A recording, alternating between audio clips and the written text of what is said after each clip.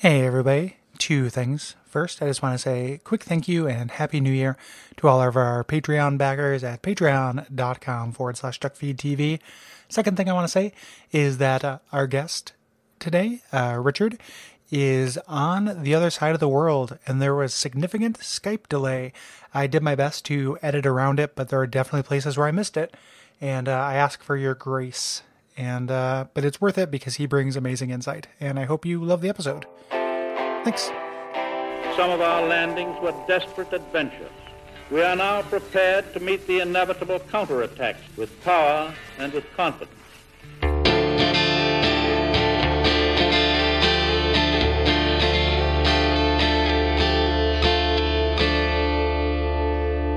This is the hunter's nightmare, where hunters end up when drunk with blood. Turn back before it's too late. Unless you've something of an interest in nightmares. My name is Gary Butterfield. My name is Cole Ross. My name is Richard Pilbeam. And you're listening to Bonfireside Chat. It is a nightmare favorite. Yes, and this week we are beginning our discussion of the Old Hunters DLC, specifically the first area, the Hunter's Nightmare. And as you heard, we are joined by Richard Pilbeam of the YouTube channel Jerks Sans Frontiers. Specifically, he drew our attention with the Bloodborne Up Close series. Hey, Richard, thanks for joining us. Thank you very much for having me on. Yeah, I stumbled across Richard a couple months ago, and people, astute listeners probably heard me mention his work, and hopefully you all went out there and subscribed because it is super, super cool. We were discussing in the green room kind of thing. Like, I love how the Souls games support these various levels of zoom. Like, we're fairly, like, a review is really zoomed out, and then what we do where it's like area by area is a little bit more zoomed in.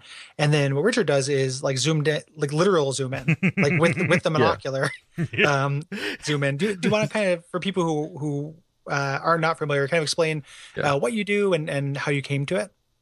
Well, I do what's basically like a lore story analysis series, but I focus mostly on visual details and environmental design and things like that, as opposed to focusing on the item descriptions and the dialogue and stuff like that. Because I think that Bloodborne, it has probably the best developed and most detailed environment they've done, and it's using that to tell its story in a way that, like, Dark Souls and especially Dark Souls 2 didn't really use their environments in that way. They told it through item descriptions.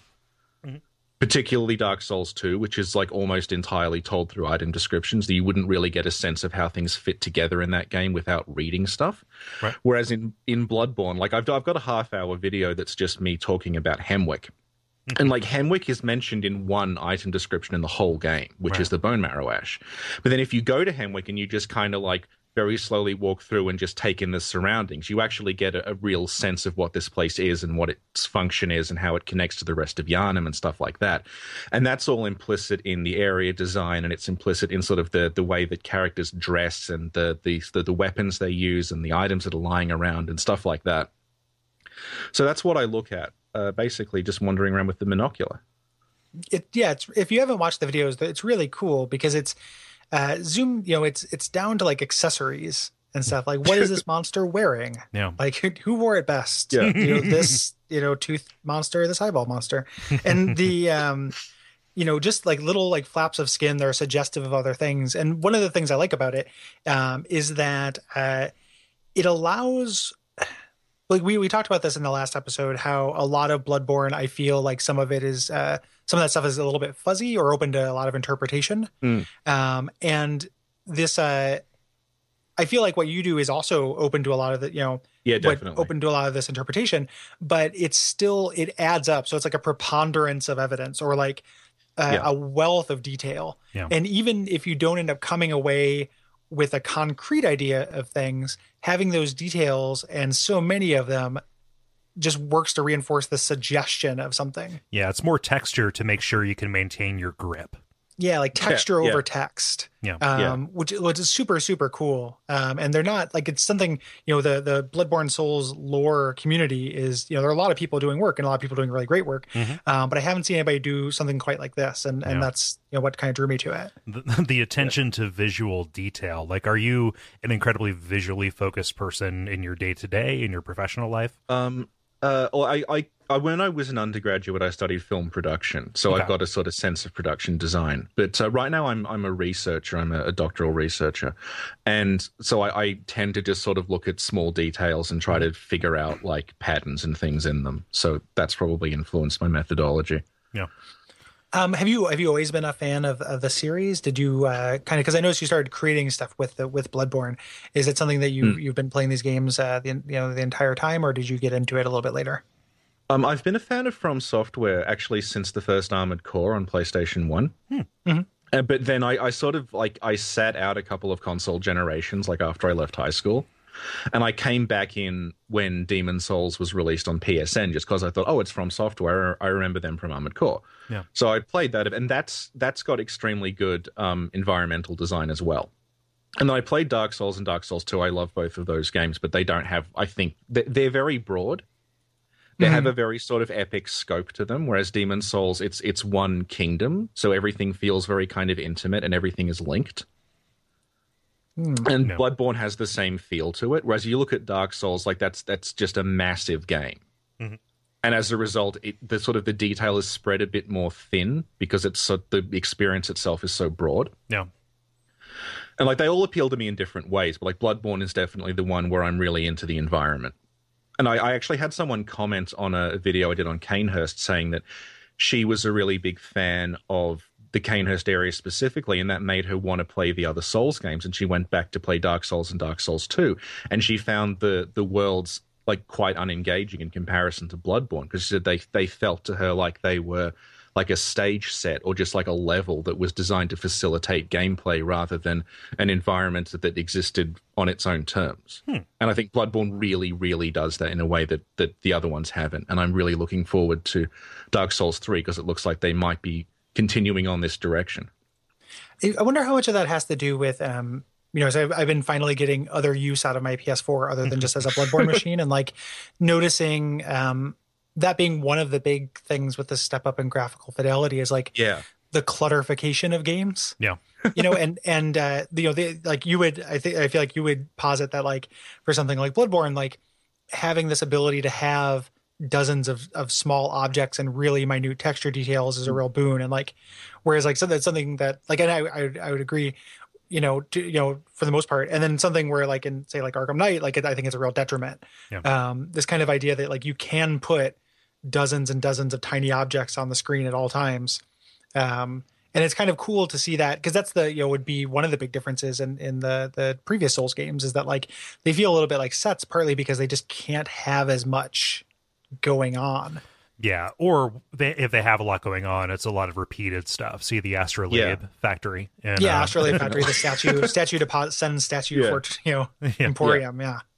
But see, like I would say that Demon Souls had a, not to the same degree, but a very, very well developed environment. And that graphically kind of just looks like a slightly higher resolution PS2 game.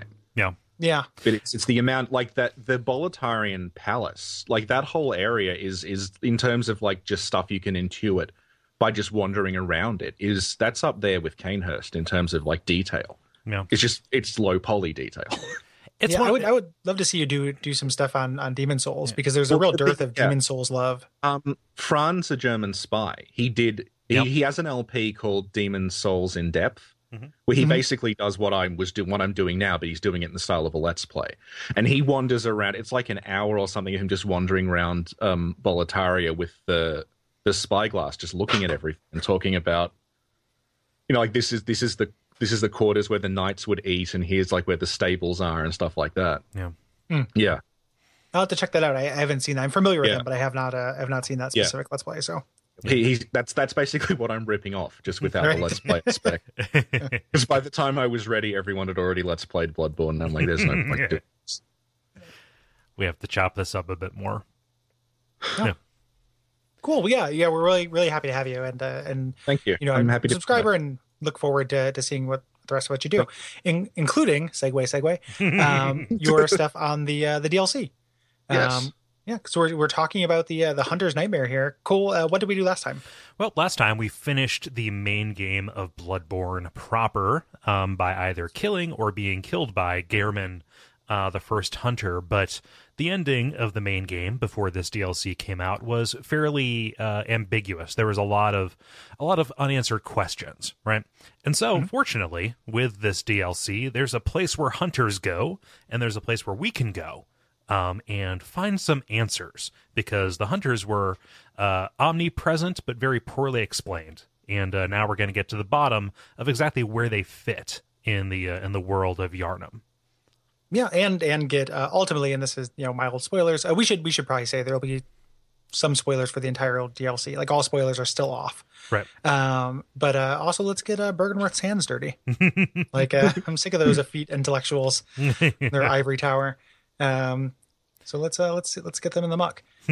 Similar to Scholar of the First Sin, this released as a DLC and then also kind of a patch, or like a new version and a patch. So everyone got this kind of patch that added some content that we haven't addressed before, that we're going to address here, starting with the League, which is a covenant.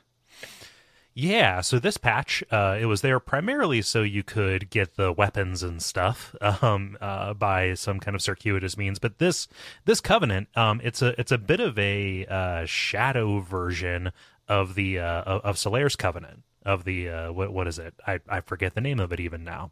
Warriors of Sunlight? Yes, the Warriors of Sunlight, yeah. I knew the answer, but I was testing you. Well, I could, as Heirs of the Sun, no, that's from 2. I didn't want to make myself sound like an ass, but I'm explaining it too much. But you find this new NPC in the Forbidden Woods. His name is Valtyr.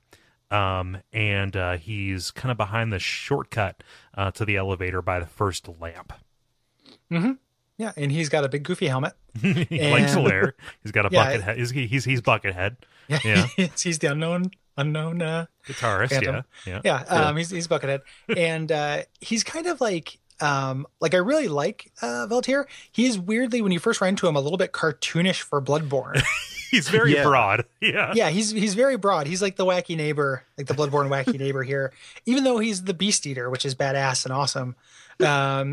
At least starting out, is just like, oh, okay, this guy is kind of a goof. He's talking about, it's almost like he's making fun of the plot.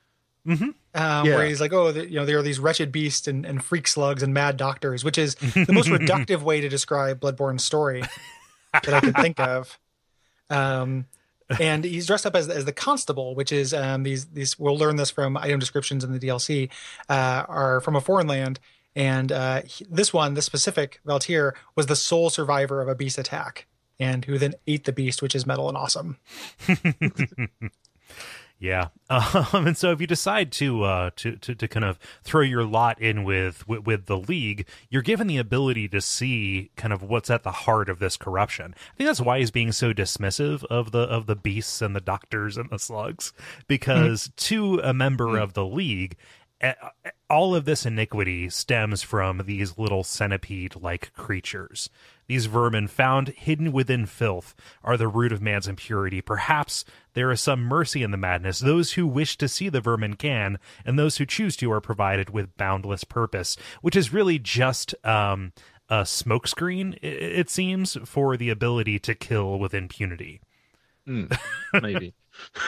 See, I don't know. I think maybe it wasn't a smokescreen to begin with, but at this point, Valtyr is just completely mad. Because his helmet's got one eye hole, right? And if there's like, the thing about Valtyr is, if you kill him, you get his helmet, and then if he dies as part of his quest progression, you get his helmet as well. And the description changes depending on how Valtyr ends up dying. And I can't remember which one it is. I think it's if you progress the quest, but it says that he's only got one eye hole because his other eye is rotted out. Right. The implication is, like, because we get this item called the Eye of the Blood Drunk Hunter, which mentions this, that as the scourge progresses, one of your eyes starts rotting out. So at this point, like, Valtyr seems to have, like, he's succumbing to the scourge. And I think it's some other weapon or item that he's associated with, mentions that he lost the ability to actually see the vermin a long time ago.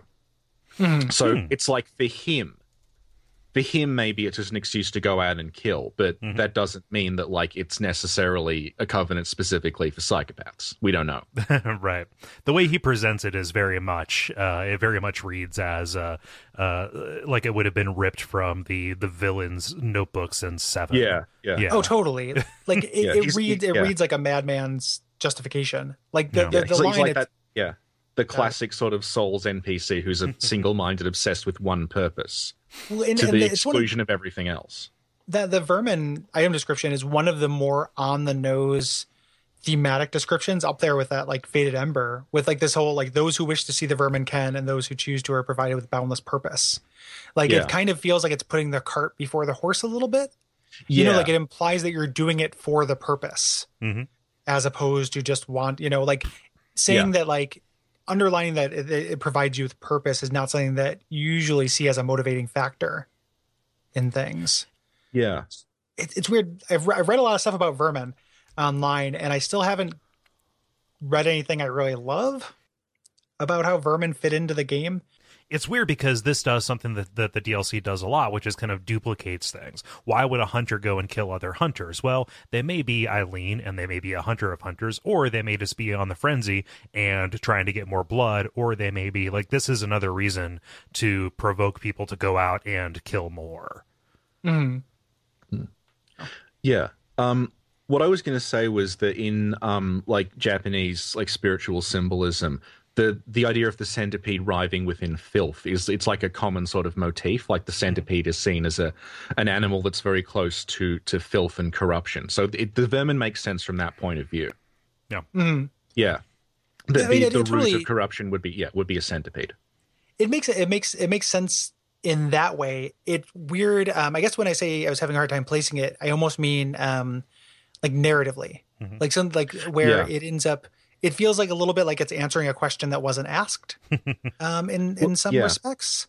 They seem like, you know the parasite, maggot, worm, grub things you see like around. You see they come out of the silver beast in there. It seems like that maybe the vermin are similar to that, because there's like the bloodletting beast, which is like, it's implied that that's got some massive connection to the whole corrupted blood in Yharnam kind of saga.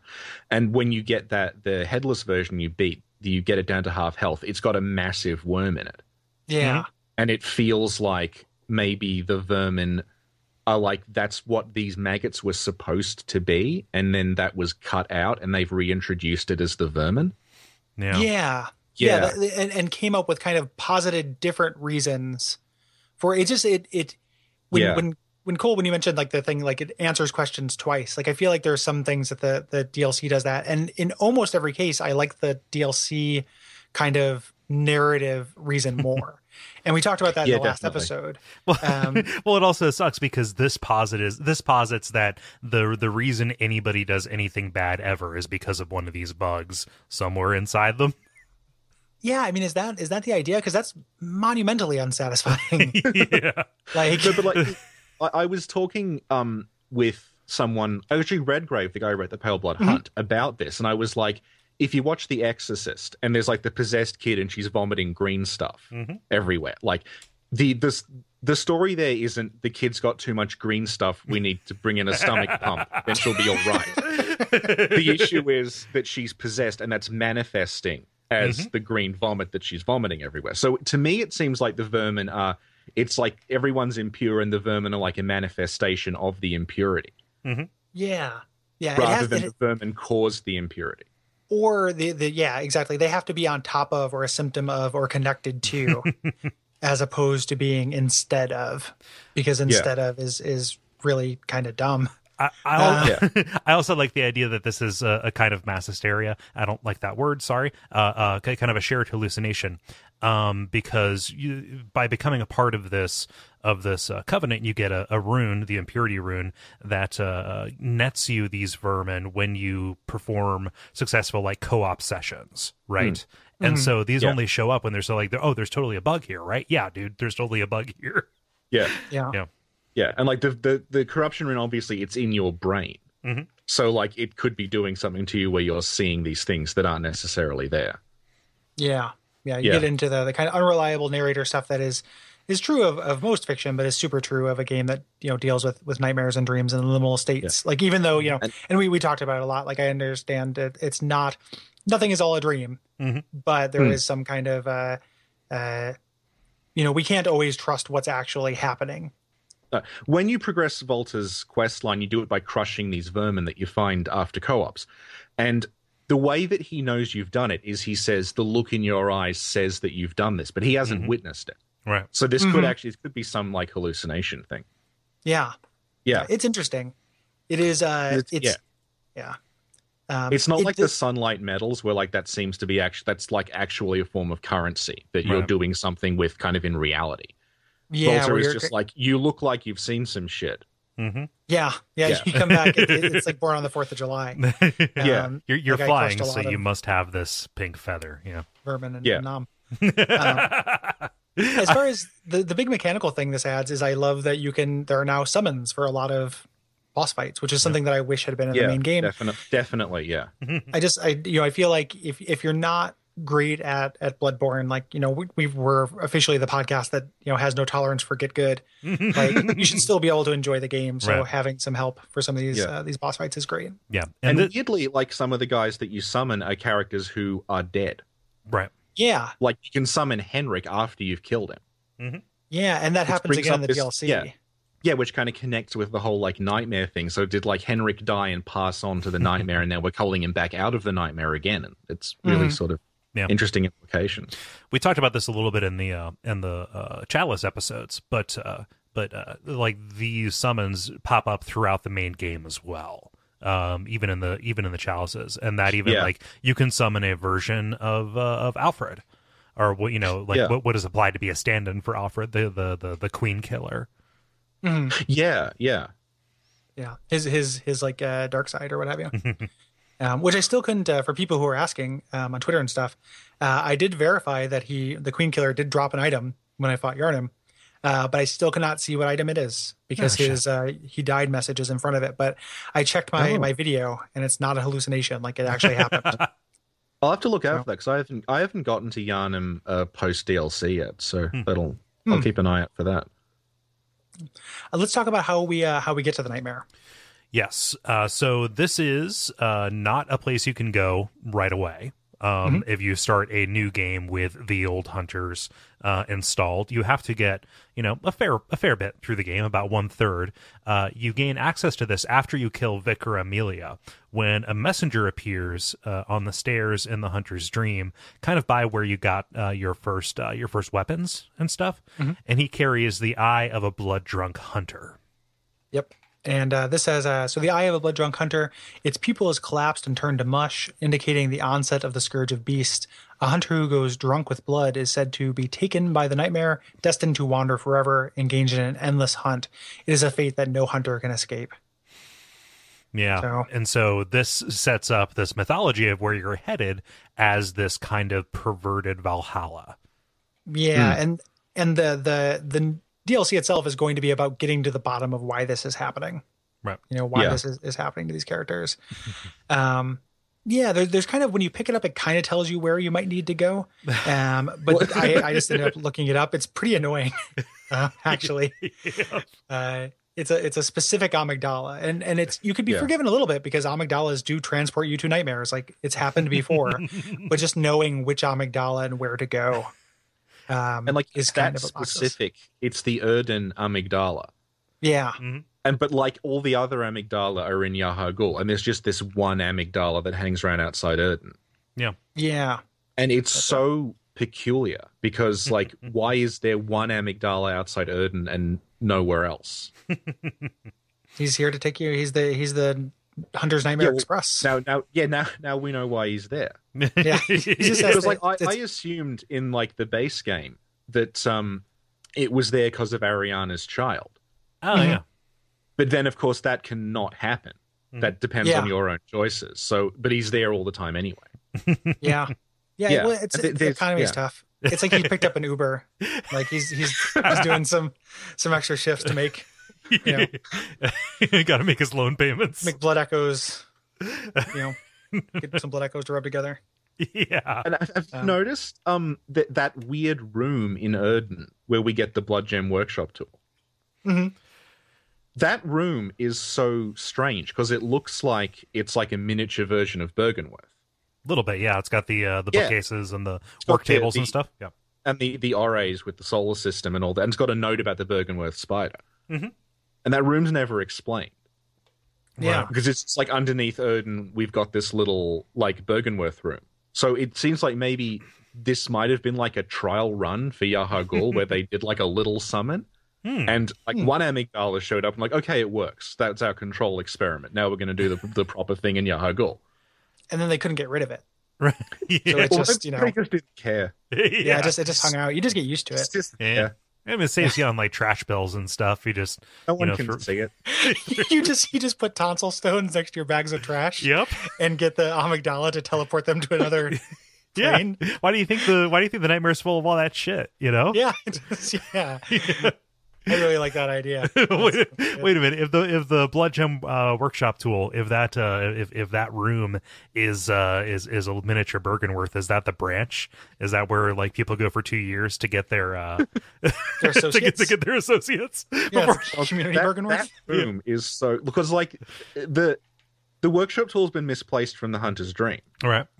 So, and like the guy who gives you the key to get into that room's Gascoigne, because he's locked the gate behind him, and the door out of that room's closed, and it's just really strange because it's like, and like Gascoigne's got the music box that plays Lullaby for Murgo, which is like that song diegetically exists within the game as a song for Murgo, and it's so like.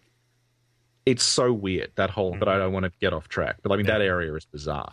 Yeah, Yeah. It is out of context, and it's never quite reconciled, except very meekly by the fact that there is a connection between Bergenworth and the church. Yeah. And when this amygdala grabs you, you hear a woman's voice who says, "Curse the fiends, their children too, and their children forever true." Introducing the kind of rhymey sing-song nature of a lot of the direct text and narration we're going to get. Yeah. Yeah. I in the DLC. love this. I love the fact that they picked that motif and stuck with it. Yeah. And this is going to make a lot of sense a little bit later. For now, it's just it's not children. We were talking about this like before we recorded, but like the way the DLC tells the story is it'll drop something in front of you that doesn't make any sense now, and then it will explain it later on in the DLC in a later area. Suddenly, everything will make sense. It's got But to a memento degree. disease. Yeah. Yeah. It's really cool to piece it together. Like it Yeah. ends up making that kind of Souls game as archaeology feeling, as far as like a compact area that sets up and resolves its mysteries in one place. I feel like we haven't seen anything that's quite this contained. Yeah. In that respect, It's taking advantage of the fact that it's structured in a completely linear way because Yes. it can dole out information to you and it knows what you've already seen. Yeah. There's Which you couldn't do if you were like going between different areas at your own like volition. Yeah, there's a fantastic article on Eurogamer that gives a little bit of a lore summary of the DLCs, and its major kind of thesis, if I can lay this out, is that these are presented in reverse chronological order, which sets up these amazing moments like this, where you get a piece of information that seems nonsensical, if not thematically relevant or resonant, out of context, and then later, much later, when you've even forgotten you experienced that thing, probably, it makes much more sense in hindsight. Yeah, it's pretty neat. Does good work. Let's and so you get teleported into this nightmare version of the Erden Chapel, Chapel of Erden, and it's cool because the it's going to look weird and nightmare-y, but at first the differences are subtle. Like there are differences between this the Chapel of Erden and the nightmare version, but they save the big reveal, like the stepping outside moment, initially.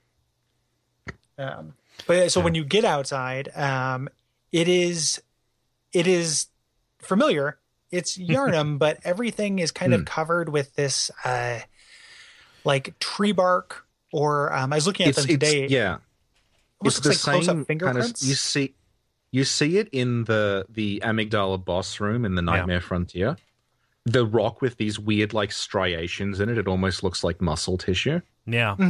Yeah. It's almost like what is it, like limestone or sandstone, where it's Yes. laid across in kind of sheets, like it's a cross section of that, and that kind of irregular mineral surface is kind of ubiquitous across the Nightmare, right? Yeah, and the monoliths that have like the crack down the middle, and you can see like blood and sort of sinew in between. Yeah. Yes. Which is Yeah. that's why I was connecting it with striations in muscle tissue, because it sort of looks like this is organic stuff that's turned to stone, but you can still, the kind of gooey stuff is still in the middle, like a chocolate. Yeah. Yeah. delicious stuff. Yep, you're getting some blood from a stone chunk. Yeah. Yeah. It's the way that it's laid out and the way that this stuff is corrupting the area speaks to that classic Souls, corruption or kind of uncontrolled growth. Yeah. And it's interesting to see it juxtaposed with the order of a city, because when you're in Yharnam, as far as even the urban areas we've seen before in Souls games, like Yharnam is the best or the most laid out in straight kind of vertical lines, and it's very orderly. It's a little confusing to get around, but it's not like when you're in the Undead Burg or what have you, and it feels like things are kind of building out and kind of chaotic. Yeah, they're not very ad hoc. It's an orderly city. It has streets and it has and this is just it's corrupting it and disturbing it in a way that's literally turning buildings sideways. Yeah, it's very kind of Lost Izalith. Yeah. Just with these sort of rock things instead of the tree roots. It's like the absolute reverse of erosion is happening. This stone is building up around everything, forcing it apart. Yeah. And you see a tomb mold growing like around the place. Mm-hmm. Did you notice that? Yeah. No, I didn't notice that, but that makes sense. Oh, yeah, because tomb mold's supposed to grow in blood, after you leave it for a while. This place gets pretty bloody. Yeah. Yeah. We're going to see some There's blood. a bit later on. Yeah. But yes, I love how this kind of takes, because we've seen minor versions of this with specifically the Nightmare of Mensis, but also there's a little bit in the Nightmare Frontier where it's something that's slightly familiar, but a nightmare perverted, twisted version of it. This is recognizable in much the same way that, what is it? The King's Forest in the Artorias of the Abyss DLC is similar to Darkroot a little bit. You can recognize the structures. It's more overt here, but it's definitely there. And what I'm saying is the Old Hunters DLC is a cash grab, and they just reused assets. Yeah. Well, for a brief moment, I was disappointed that I was in a similar area. For a moment before I realized, to the degree that the Nightmare muscle growth changed the traversal and changed things, and before I actually got to the areas that are straight up new, I thought, I'm going to do this part of the game, but it's going to be full of this stuff. Great. I trusted them. I didn't actually think that was going to be the case, but I was kind of sympathetic to that idea at first. But I think that as soon as you start going up the stairs, you'll realize that it's very, very different, and it's not the same area, which or is same game again an advantage of it being such a linear structure that it can shove you in this almost normal area and then gradually get stranger because it knows you have to go through it this way. Yeah. You're going to see your first enemy on the stairs here on your way up, which is a hunter, which is one it's they were listening to me where the hunter fights are the best fights in this game, so you get to do a lot of them. It's if you like parrying people. This is a really fun area to move through. Yeah. But I love how the first hunter, the first hunters you run into here are all armed with new weapons for you as a kind of a preview. It's an enemy that can use your moves and are doing cool new things that you'll be able to do soon. So when I first saw this weapon, the strength version of the sword cane, I can't remember the name of it right now. The Beast Cutter. I was just really excited to see it because I'm like, I want that. And I got it. I want that, but also I don't quite know how it behaves just yet. Yeah, so. And you get to watch it in action. So which is pretty sweet. Yeah, it's strong design. look at something else. Use this so you can anticipate it and get it yourself. Yeah. Some of these hunters have hunting dogs, which are just dogs. The beast here are much more interesting though, because they are non-aggressive, more or less. Well, not only are they non-aggressive, they actively cower from they cower. which makes me think that like if this is hell for hunters, what is it for these guys? Ultra hell. Yeah, super hell. Like it's Double it's hell. death for the damned. Yeah. Yeah. These are modeled after or resemble the patient beasts from Old Yarnum, by the way. Yeah. But yes, they And of course, those ones will back away in the same way if you've got fire out. yes. These ones just do it all the time. regardless. Everything is fire. It's like Angela from Silent Hill 2. And the hunters will aggro the beast before they aggro you. Right. So, Because they're stuck in this purgatory of hunting beasts. And I love how the beasts are not challenging for them. Like it makes it feel like it adds to, you were saying that's kind of a reverse Valhalla. That adds a wrinkle to it, which is literally them just hunting down non-aggressive, cowering, pathetic enemies for eternity. Yeah. Shades of a certain thing that happened. Yeah. Huh. Yeah, some peaceful puppers got skull scraped. You are not kind of sticking to the cobblestone here.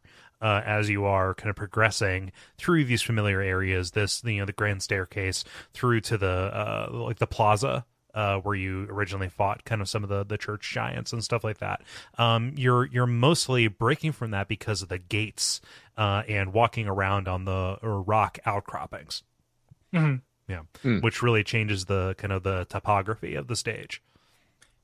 And they're introducing the density of new items and everything here too, because you pick up new armor and weapons, in this first area with a frequency that isn't matched in the rest of the game, and it's one that I really like. One for that conveyance of information, and two, just it felt good to get a bunch of new shit to play with in cool fashion souls. For traversing this pretty challenging area, like. This kind of density of hunter fights we haven't seen before, and hunter fights are fun, but they're also some of the more challenging ones in the game. Yeah, and situations in the main game where there's more than one hunter are always very challenging. Think of the gang squad in Yahar Ghul. Think of the two that are outside of the amygdala that takes you to the Nightmare Frontier. Except here, they cover each other very, very well. Yeah. And your kind of saving grace are those beasts, right? That will distract them. Because it's full of these little, like, hunter versus beast, or later on you see hunters versus this weird kind of tentacle executioner thing set pieces. Mm-hmm. And it kind of, the impression I got is that that's kind of stuff they maybe wanted to do in the base game, and for some reason they couldn't get the AI working. The kind of set piece things where you stumble the kind of across set pieces these, with hunters actually fighting beasts. Yeah, as opposed to just waiting to kill you. Yeah, like I know you both love the Chalice dungeons. Famous for I'm playing one right now. Soul kind of roaming ones that you find. It's like a boss called the beast, but you will occasionally find it outside as just like a regular mob.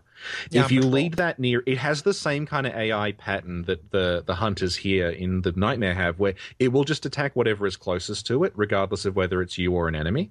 Mm-hmm. So and there's one of those like locked up in a silo in a lower part of Yharnam. But it will never leave the silo. Its AI kind of tethers it there. But it makes me think that like maybe this specific thing was like they designed it with the intent that it would go rampaging around like Yharnam murdering hunters while you were there. Yeah, which would be awesome. And they just never got it working. And now they figured it out now. So they've got these little set pieces all over the Nightmare. It really does make it feel more alive. Like it doesn't feel like it's made just for you. The way some areas of the game do, where it's like everything's just waiting for me to show up and kill it. I was so confused the first time I played it because there's a big crucified wolf in the middle of Yharnam, and then you run up the bridge to the cleric beast, and there's wolves there, and the hunters and the wolves ignore each other completely. Yeah. So it didn't feel like the hunters were actually hunting beasts, but here it actually does. Yeah, which is masterstroke. Like it's super cool definitely. And adds a lot to making this place feel a certain way. As you kind of go around and gather treasure on your way up these stairs through these things, you get to that set piece that you mentioned when you actually get to the church, which is the first there's a trap. There's another cartoonish flaming sphere trap, but you get up there and there are two hunters trying to get into the cathedral. And a nightmare executioner, which is this tentacle faced behemoth, kind of pops out and start fighting. These things this is one of my favorite designs in the game. Like I really like the way these things look. It's the coloration that sticks out for me. It's the pale white against the blue and the red. That really makes them feel really sickly and vital. I tried writing a description of one, and I sounded like I was the narrator of a Lovecraft story. Yeah, because it's just like all this like amalgam of things that I understand on their own terms, but don't actually go together. Yep. It's like the Yahar'gul helm with the church giant gear on top of an executioner body, but their head is a black hole. Yeah. And inside that there is a squid. It's funny because when you put it in those terms like this, okay, so this is an amalgamation of these other things. This feels like kind of a weird counterpart to the Winter Lanterns. Yeah. Right?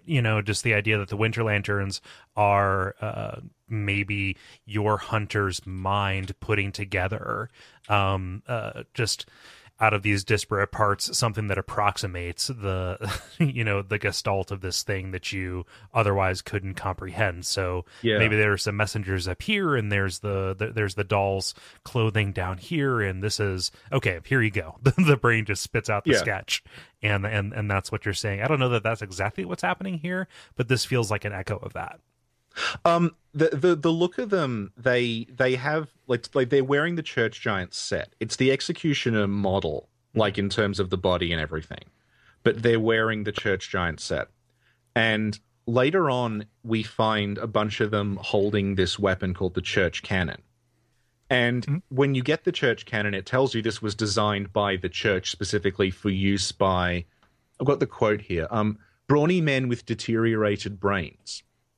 So it seems like these things might have been like a precursor to the church giants, if that makes any sense. Because like there's one, there are two kind of places where we meet them. And in this one, they're guarding the cathedral. Like it doesn't want the hunters to go in there. That's why it fights them. And then later on, there's a bunch of them guarding this, like the end area of the DLC, which we're going to get to. But the church don't want people there either. So it seems like almost this one at the cathedral might be like protecting what's inside the cathedral from the hunters that are trying to get in. Yeah. Well, which makes sense given what's inside the cathedral. Yeah. Yeah, definitely. In that way, specifically these brawny men with deteriorated minds, they also feel a little bit like an echo of the Huntsman's minions. To a degree, these the brick trolls and whatnot. Oh yeah, and just physically silhouette wise. There is something that the church are doing that is making people like swell into these huge creatures. So you have like there's the executioners and there's the brick trolls and then there's the giants. But the giants seem like a different kind of species almost. They do. They feel like a giant. They feel like the church attendants, but with a gigantism. Or monsterism. And they look exactly like the ones you find in the labyrinth. Yeah. And also the Nightmare Executioners, they have the same bell around their neck that the church giants have. Yeah. Yeah, which makes it like what Cole is like saying if it is similar to my Winter Lanterns take, or like that Winter Lanterns take, that it is you kind of putting together elements that you've seen before. Like that makes a kind of sense to it. Yeah. Like that they would have the bell, like it's kind of a hand wave, but it also, I can see it. And they have that bizarre axe thing. Because like the executioners, they have their axe. It's like it's a regular sort of big metal axe, and if they grab you, they will cut your head off with it. Whereas these ones, the axe is like this weird hunk of like rock that its attacks actually do this weird like arcane effect, and you can hear a bell ringing as they swing it. And it's got like runes on it if you get up close and look at it. And they're not like there are runes on the Kirkhammer, and there's runes on the sort of the sides of the staircase as you go up the cathedral. And those look like they're very sort of Norse looking runes. They're very ordered and they're very angular. But the runes on this axe are just all over the place, like this weird sort of looping curved design. It looks kind of Celtic. So it's like they're not the same runes. They don't belong together. So this axe is just bizarre. Yeah, we don't know what it is. They also do like a magic area effect that doesn't map to any other kind of magic attack we've seen exactly. The closest thing I can think of is it looks like what Velstadt does when he powers up, and he's like Yeah. waving his mace around. You hear this like chiming sound, and there's this weird shockwave. I was going to say it makes sense with the bell. Yeah, Yeah. exactly. They're on loan from the Dark Souls 2 Yeah. collection. Yeah, well, it's one of those things where like I think that this might be like a cultural thing that we don't get. Yeah. Like a when I reference to start something. seeing like the same thing repeat over and over in Japanese video games, sort of start assuming this is a reference to something that I don't have a referent for. Like similar to the centipede thing. Yeah. With the Yeah, vermin. yeah, and later on, like there's a bunch of stuff with Ludwig, but we'll talk about that, Yeah, I guess, when we get there. And just the kind of the omnipresence of bells across the series, that must have something to do. I mean, I don't know. Bells have spiritual significance in a lot of Yeah. religions, Well, but Redgrave, the Yeah. Pelbon Hunt guy, he actually, I think it was like a week ago, uploaded an hour-long video that's just him discussing bells. It's like so much of discussing what we all- do just to an outsider would come across as mania. Yeah. But yeah, That's the thing about the Soulsborne yeah, game. We like link that in the show notes. That's really useful. They give 'Cause he you goes a into all sense of purpose bells. if you Yeah. choose to see it. So, Yeah, I'm gonna have to check that out. That is Yeah. possibly the the best pro tip about watching a video about bells I've seen. if you Since watch Mir- one video about bells this Yep. year, Oh man. Maybe this one. Miracle on 34th Street. You're hard out. if you like bells, you will like this video.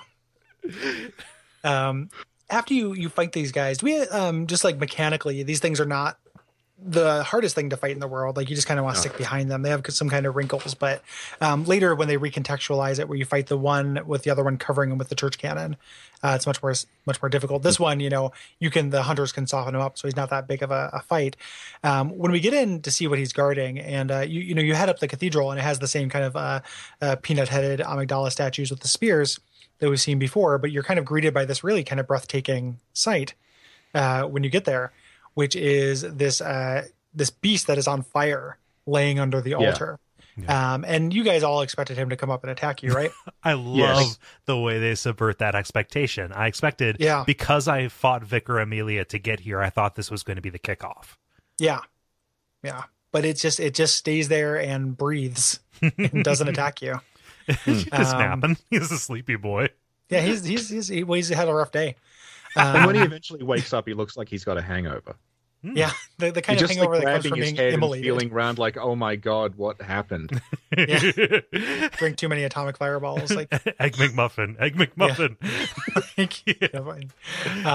but you're coming here to grab the eye pendant from him. Yes. I I like this eye pendant because out of context, this is one of my favorite strings of text in the game. Talking about two cathedrals, one which lies beyond the River of Blood, and another which contains the private research hall of the church. Only chosen members of the Healing Church and their lamentable patients can enter the research hall using this eye. And it says it grants eyes to the surgical altar. Which just take those words out of context. Definitely. Yeah, it sounds anything that mentions a river of blood. Yeah, and I like how or the surgical altar.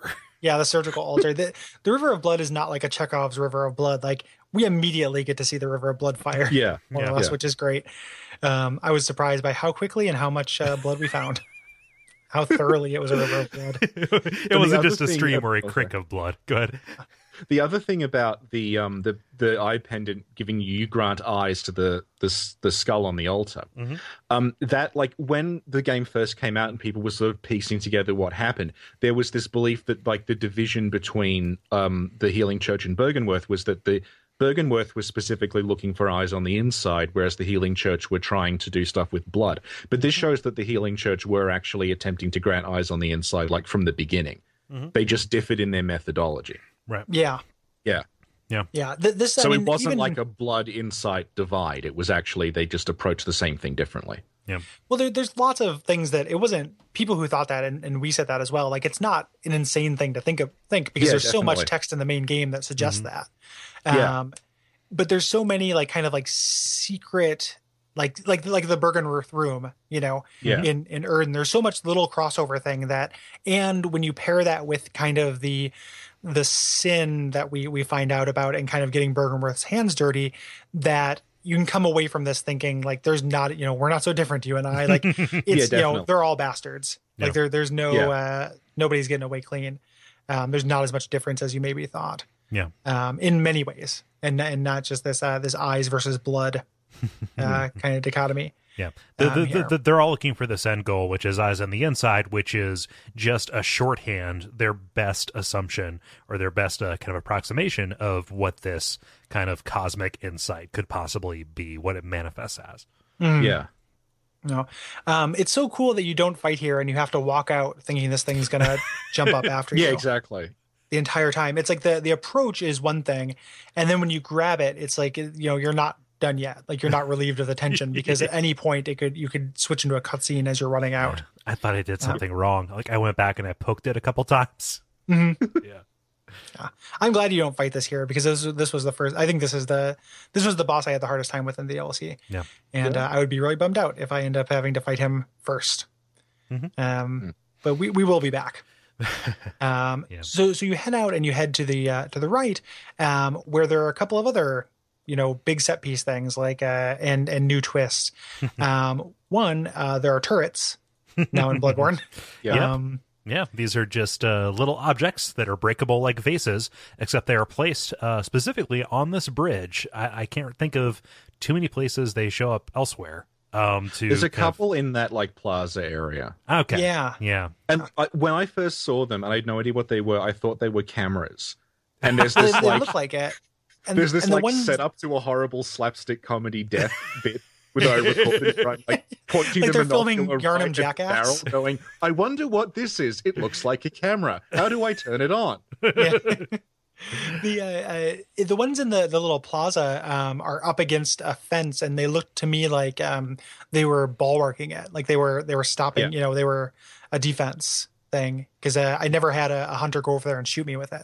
I don't know if they can over in the plaza. I think the one that's in the plaza, it's like connected to a pressure plate near that hunter that he has to stand on. Gotcha. Something like that doesn't always come off because he has his own AI and he'll run off fighting beasts.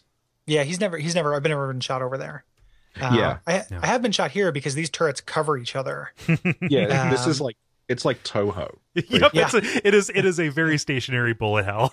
Yep. And you could be forgiven for getting shot here because you are so distracted by the gigantic dead amygdala that's going to come to life as you approach it as well. Yes, that is like calcified like a piece of coral under the sea. Like this mineral corruption has taken over this desiccated corpse and subsumed it and made a grim statue of it. Yeah. And that makes you wonder, like, are the amygdala statues in Yahar'gul actually statues? Did they just hastily pose them before they ossified? Or is this like, did they just find a dead amygdala and start worshipping it? Because, like, we don't know. Yeah, I mean, given what pops up later, they'll worship anything. Taxidermy seems within the theming of this. And game. they turn people to stone in Yahar'gul, so it's not beyond, beyond possibility. Yeah. But beyond this bridge, there's another familiar sight. We're kind of dipping in and out of the Cathedral Ward and Central Yharnam here, but there is the Nightmare Dwelling, right? You'll remember this as the building that kind of taught you a little bit what the pungent blood cocktails do by setting up the trap and making you fall for it as the wheelchair guy shot you. And outside of this, they introduce you to a similar trap. These enemies which use delayed Molotov cocktails, which to me feel like a PvP item. Yeah, like saying if you build for them, useless.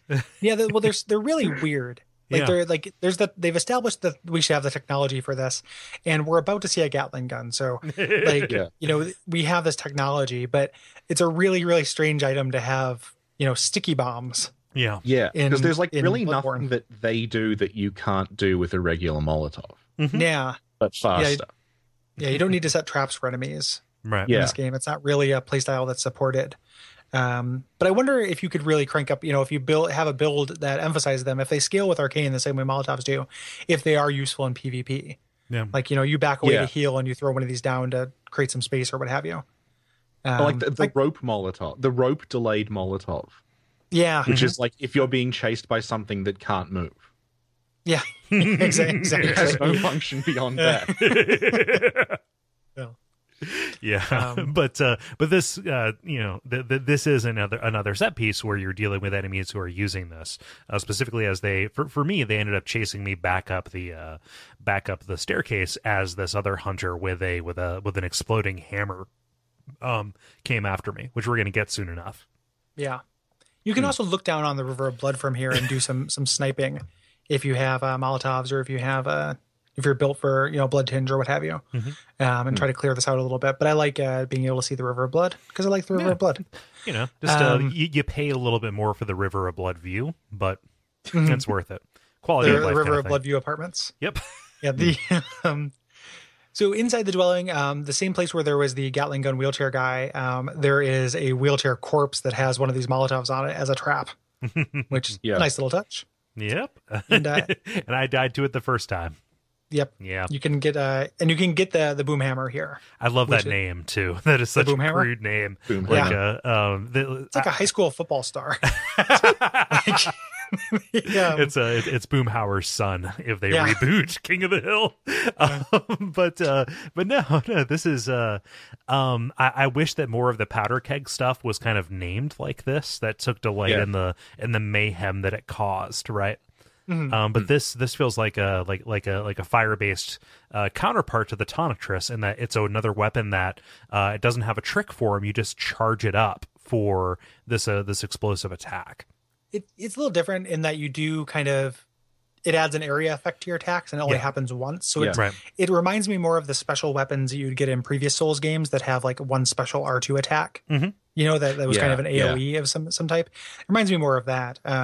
It's the only fire elemental weapon out of the box, which is useful. And I like big hammers, so I used it for a little bit, but then I got the whirly gig and realized, hey, I like strength weapons. This is my jam. That was one of the frustrating things about this DLC. Actually, there was so much fun. There were so many fun toys that I ended up sinking some upgrade materials into all of it. Trying to play with it, because you can't really do a direct comparison between a plus 10 whatever and a plus 0 anything else. So you can't. They're not useful right out of the box. Right. The battery is not included. Yes. There's a door that leads up to an enemy that baffled me until I understood some of the stuff you would get later in the DLC. Up by Gilbert's house, there is what appears to be a human-sized, very nimble werewolf beast kind of guy who attacks you with the beast claws, but has a very different moveset than you're used to. Yeah. Which I like that this is previewed here, and he's in the same spot where I don't know how much significance there is to this, but he's in the exact same spot where Beast Gilbert, like when Beast Gilbert busts out of his window. Yeah, people was like suggesting that is Gilbert, but it isn't. Timeline doesn't work. Well, no, it's more that when you kill him, he drops the auto fire or the hammer badge, is it for the auto workshop? Yeah, he drops it's like this is a guy who's before like the powder keg's time, right? And he's before and whereas Gilbert is apparently just shown up in Yharnam like not that long ago. Yeah, this guy just showed up as like on the least disclosure. Most of my jokes this week are real estate based. I don't know why that is, so I'll just back off of that. Yep, I picked a theme. Go back and listen to this entire season. I picked a theme. No, but this guy, if he was crashing there, he was just there before Gilbert was. Yeah. It's like how statistically there's been a murder or a murderer in any house that you live in. Probably there's if you like go in an old house that somebody's probably died there. Yeah, there's bound to be a ghost in the back of your closet. Yeah, probably true. So the auto workshop. So there's this precursor to the powder kegs, as we mentioned, and having this firing hammer badge allows you to get the piercing rifle, which is a gun for range attacks rather than counters. So they're introducing between that and the bow, they're introducing ranged play. Yeah, finally. In a game where character starts with a gun. I like the Auto Workshop because the powder kegs are intriguing to me, but also because they feel like the like an analog to the College of Vinheim a little bit. The sound sorcerers and stuff like that, like a little weird little detailed thing that fires your imagination without getting tons of direct text. Right. Yeah, and doesn't have very many implications, if any. Well, yeah, I mean, there's some stuff with, with old Yarnum and everything and how they were, but they're not major movers and shakers, Right. in the main story. They're like a faction that was involved, but isn't a prime mover, it feels like. The one kind of like lore bit you get from that, from my perspective anyway, is that it specifically says that the piercing rifles, they designed it to hunt in alleys and to hunt in narrow streets. Yeah. Which suggests that, like, prior to that, there weren't beasts, like, skulking around the alleys, maybe, that they were, like, I don't know, that the They were a beast, there field, was or they less were- like an urban beast issue at the time. They were in the countryside or what have you, like parts that we don't see. And then I don't know if we want to get to it now, but, like, the constable set description. They're filthy, decadent foreigners. No, but it says that the constables who, it's essentially outright said were led by Volta. They chased a beast all the way to Yharnam. They're foreigners.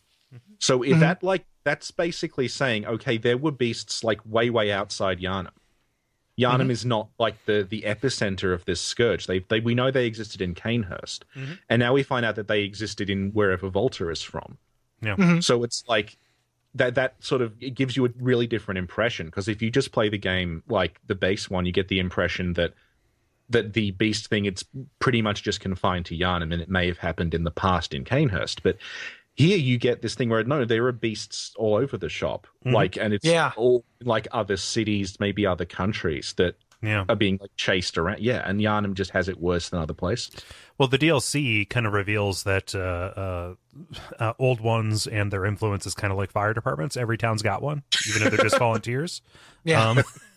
This is much more common than we think. Yeah. It's interesting to think about how those separate beast plagues articulated, or what the causes were, or what the details of that. But again, that's those suggestions, again, reminding me of Vinheim, like this idea of just things outside of the game world that aren't directly touched upon. You know what I'm thinking? Sequel hook. Oh, sure. You heard it here first, Constable folks. Adventures. Yeah. Bloodborne 2, Revenge of the Constable. Bloodborne 2, Constabulary. Yeah, we're gonna die. So let's head into this river of blood. When are they gonna get to the fireworks factory? Let's put on these waders and let's go down there with the blood lickers. So I'll give you 2 clues as to what the river of blood is. First clue, river. Second clue, blood. Second clue, bring like a Tide stick, something for some spot stains. Yeah, it is. It's lots of blood. But it is a river of blood that's outside of this house, with these strangely passive blood lickers. Yeah. Well, they don't have to come after you. They don't have to come after a source of blood that fights. Yeah. Yeah. They have all they could ever want. It's all you can eat night at the Sizzler. Like these guys are at the old country buffet, and you're trying to deliver them a pizza. Yeah, they're king shit of Blood Mountain. Like, yeah, yeah. No, they're they're down here, and they'll really like most of them. They seem programmed to just kind of passively fire some blood at you because they have a surplus. I think. Yeah. And do the ones in Canehurst and the Chalices ever fire that blood? Because I've never seen them do it. I think it seems just be. Do they? I seem to recall that they do. Oh, okay, yeah. Yeah.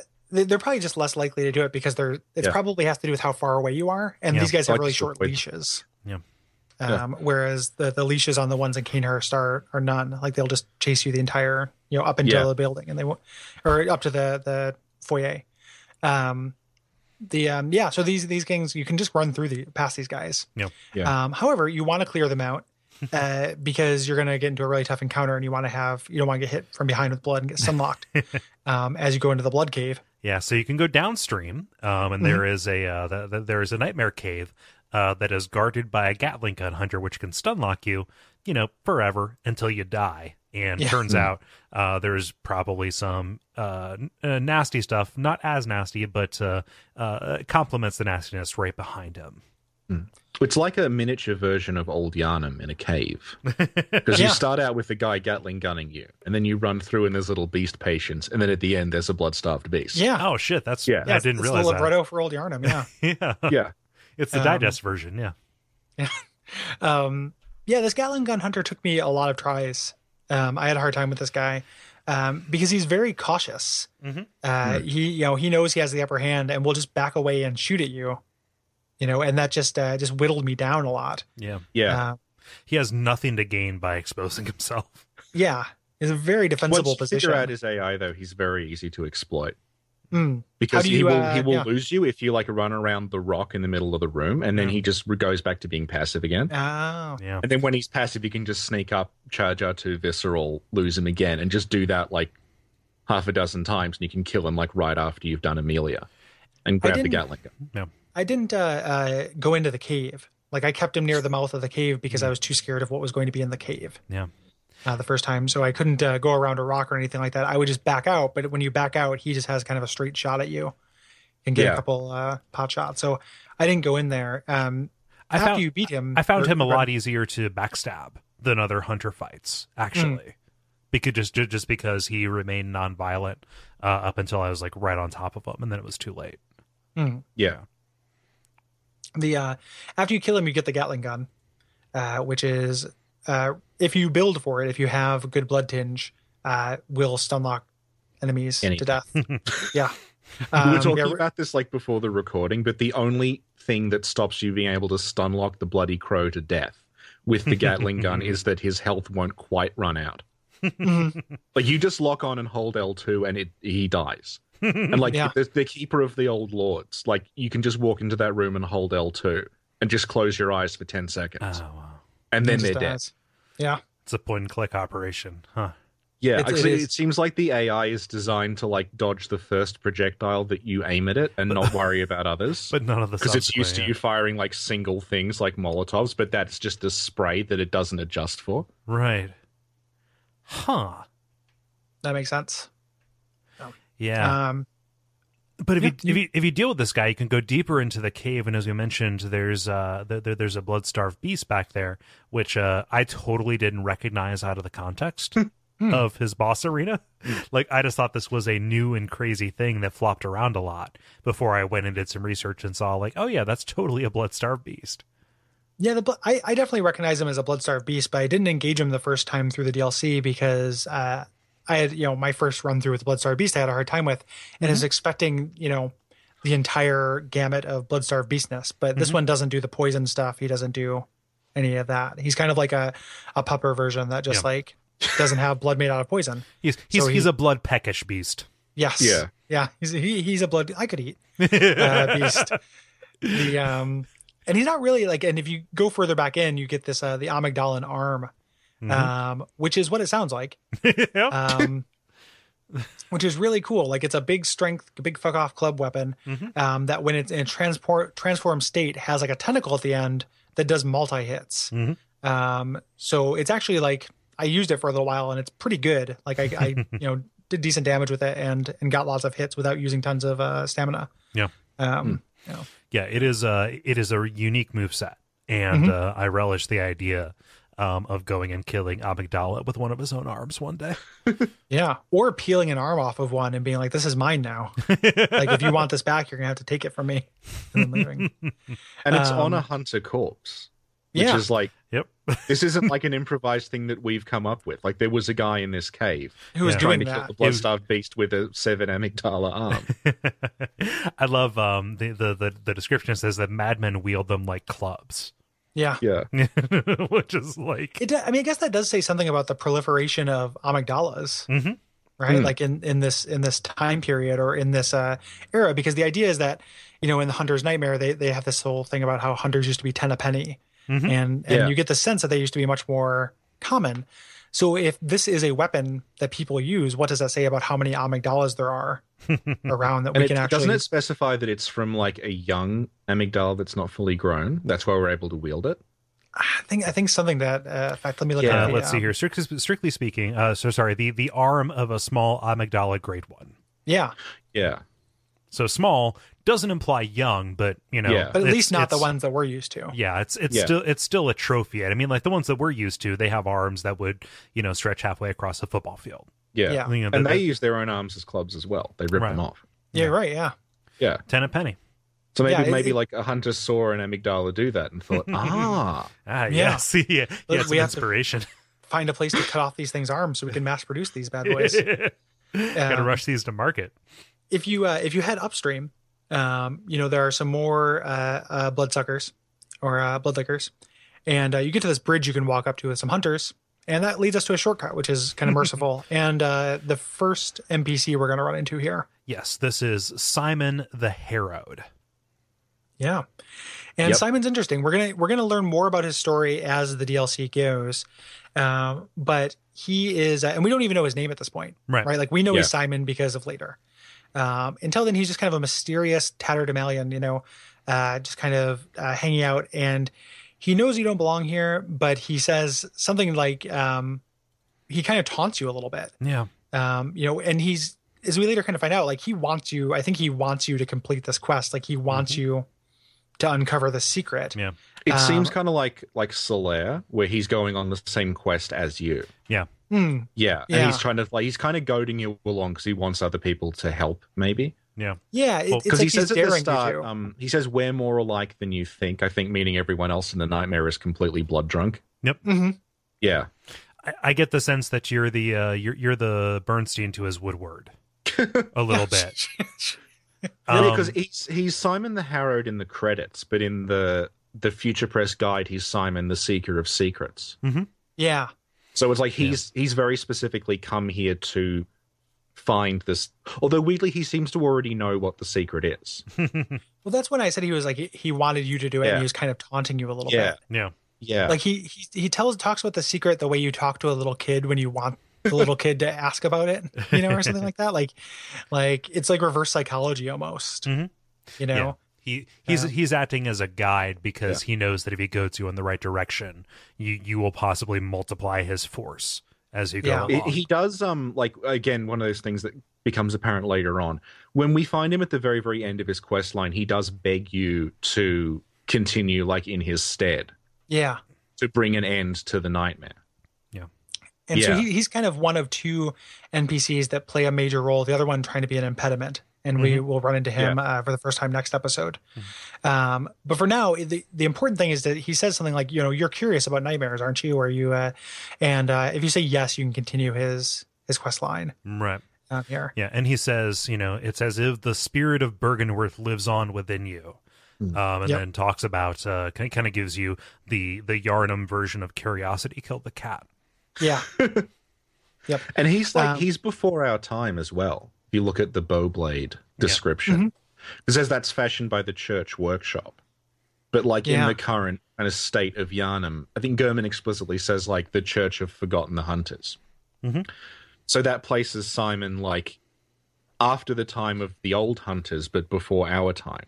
Right. But it's not quite clear when. Yeah. I'm looking this forward isn't like a hunter who's contemporaneous with us, like on the same hunt as us. Right. It's someone who predates us by like, we don't know, like maybe a couple of years or something. I love the idea. Maybe. So he probably postdates Ludwig a little bit, actually. Yeah. Or it's implied that he knows Ludwig. Well, Ludwig's the first church hunter. Yeah. And he's a church hunter. So he would, like, by definition, have to be post Ludwig. Yeah. I'm looking forward to killing him for his bow. Next time which you can do right now, if you want to. But otherwise, this opens up a very worthwhile shortcut. Yeah. So after you check in with Simon and save at your lamp, you can go further upstream here. And one of the best details about this that I didn't notice until right now, although you could probably notice it earlier, is that these bodies that you're seeing kind of speckled within this river are subtly moving. They're reaching up. They are kind of striving to grasp the light. Yeah. Like, I talked about this in my first video on the DLC, but the whole River of Blood thing, it's like a sort of motif you get in the Buddhist underworld. The idea of a river of blood with corpses drowning in it. Yeah. So, like, this area, it's kind of like if you play, like, Doom. That's made by guys who come from, like, they're out of a Judeo-Christian like culture, so their version of hell is, okay, we've got a lake of fire, we've got guys with goat legs, we've got pentagrams everywhere. This is like, it's sort of similar, it's like a mashup of like Asian underworld tropes. So like the river of there's Buddhism. There's so many different Buddhist sects, and they've all sects, not sects, and they've all got different like variations on what like kind of underworld is, and then the how many underworlds there are, and there's some where it's like there's 134, and some it's 18, and some it's 72,000. I think one of them. Yeah. But one of the ones you see recurring is it's a river or a pool of blood that sinners are made to drown in. Mm-hmm. And that's also, I think, where the crows come from, because in some of those descriptions you're in a pool of blood and you're drowning, and as you reach up, there are crows that are pecking at you when you put your hand above the river. So that seems to be the origin of the crows here. Yeah. Is this for people who fall outside, who fall below the cycle of reincarnation? Well, there's different, like, it's a motif that you see across different kinds of hell. And, like, there's a very specifically gendered one that is about, it's a river of blood that women are, like, all required to be drowned in, because the act of childbirth and the act of menstruation spills blood on the ground, and that pollutes it. So it's like that concept of, like sort of women carry the sin around. So like women are innately polluting things through the act of childbirth and through menstruation. Weird how that's universal. Yeah, so they have to be thrown in the river to like atone for that. But then there are non-gendered ones where it's just like it's not a nice place to be. Yeah. It's it makes sense if that does kind of follow the model that they would choose this underworld for people who couldn't be kind of recycled, because that is the role that this serves in the hunter's cosmos, right? Like if you are in the dream, then you will, or if you are a hunter who dreams, you will constantly be brought back to continue the hunt, right? Whereas this is kind of the fail state, right? This is what happens when you glitch through the world. The bloodlickers might be. Oh, yeah? Because there's a creature called the Hungry Ghost, which, if you know about like Chinese Buddhism stuff, you might have heard of. The Yao Guai, right? Yeah, that's the thing that you're reincarnated as if the cycle kind of messes up. And they look, in terms of their design, very, very, very much like bloodlickers do. The idea is the Hungry Ghost is like you're cursed with eternal hunger, but you have to eat things that are like taboo substances, so you have to eat blood and you have to eat excrement and things like that, and they're like an emaciated corpse with this enormous distended stomach and a huge tongue, a cosmic case of pica. Yeah, that's the impression I get from the bloodlickers, that's where they've come from. Design wise, if not necessarily story wise, that these things are like the idea of the sort of the emaciated yet bloated thing that's having to drink this corrupted blood. It's this thing that craves something that gives them no sustenance. Yeah, that's basically what it is. Yeah. Yeah. The ones that are on the ground here, the blood corpses, not only do they writhe, and sometimes they'll writhe, especially a little later, in very obvious ways, and kind of almost get to sitting up. If you attack the ground here, it also makes the blood noise. Like your weapon will go through it rather than clang off of it and make the attack noise. Ugh. Here. So you're definitely walking on flesh. Yeah. And it's funny because we know the source of these bodies. We know what this is, what mill this is the grist of, right? Yeah. It's like the whole DLC in Microcosm, where you see this thing, you don't quite understand it. And then at the end, we see the source of it. Yeah. And the kind of the hint as the one of the hints of the source of that is going to come up. Yeah. Pretty soon. As you move through and you get the bodies just reaching for you and stuff, you get past this first little area and you get to this valley, another blood valley, where there are these nightmare executioners, one with the church cannon, which we talked about a little bit. And there's a little chapel to the right. Yeah. But you really want to head downward and continue down to the corpse ravine and Nightmare Church. There's a wonderful encounter here where you're walking along and you see a shadow, a silhouette of a hunter, very distinct. You've seen them all throughout here, cast along the opposite side of this wall across these sewer rafters. Right. Again, this is the kind of akin to the sewer section of Central Yardom. And as you kind of approach this and grab an item that's right there, oh shit, you see the shadow move. This is a guy who's been waiting for you to jump down. That is a wonderful little horror game scare. Yeah, little ambush. Yeah. most importantly here, there's two things: the mechanical importance thing, and then the cool lore thing. As you're going down this little ravine, a pale body in a shell drops down in front of you, and dies.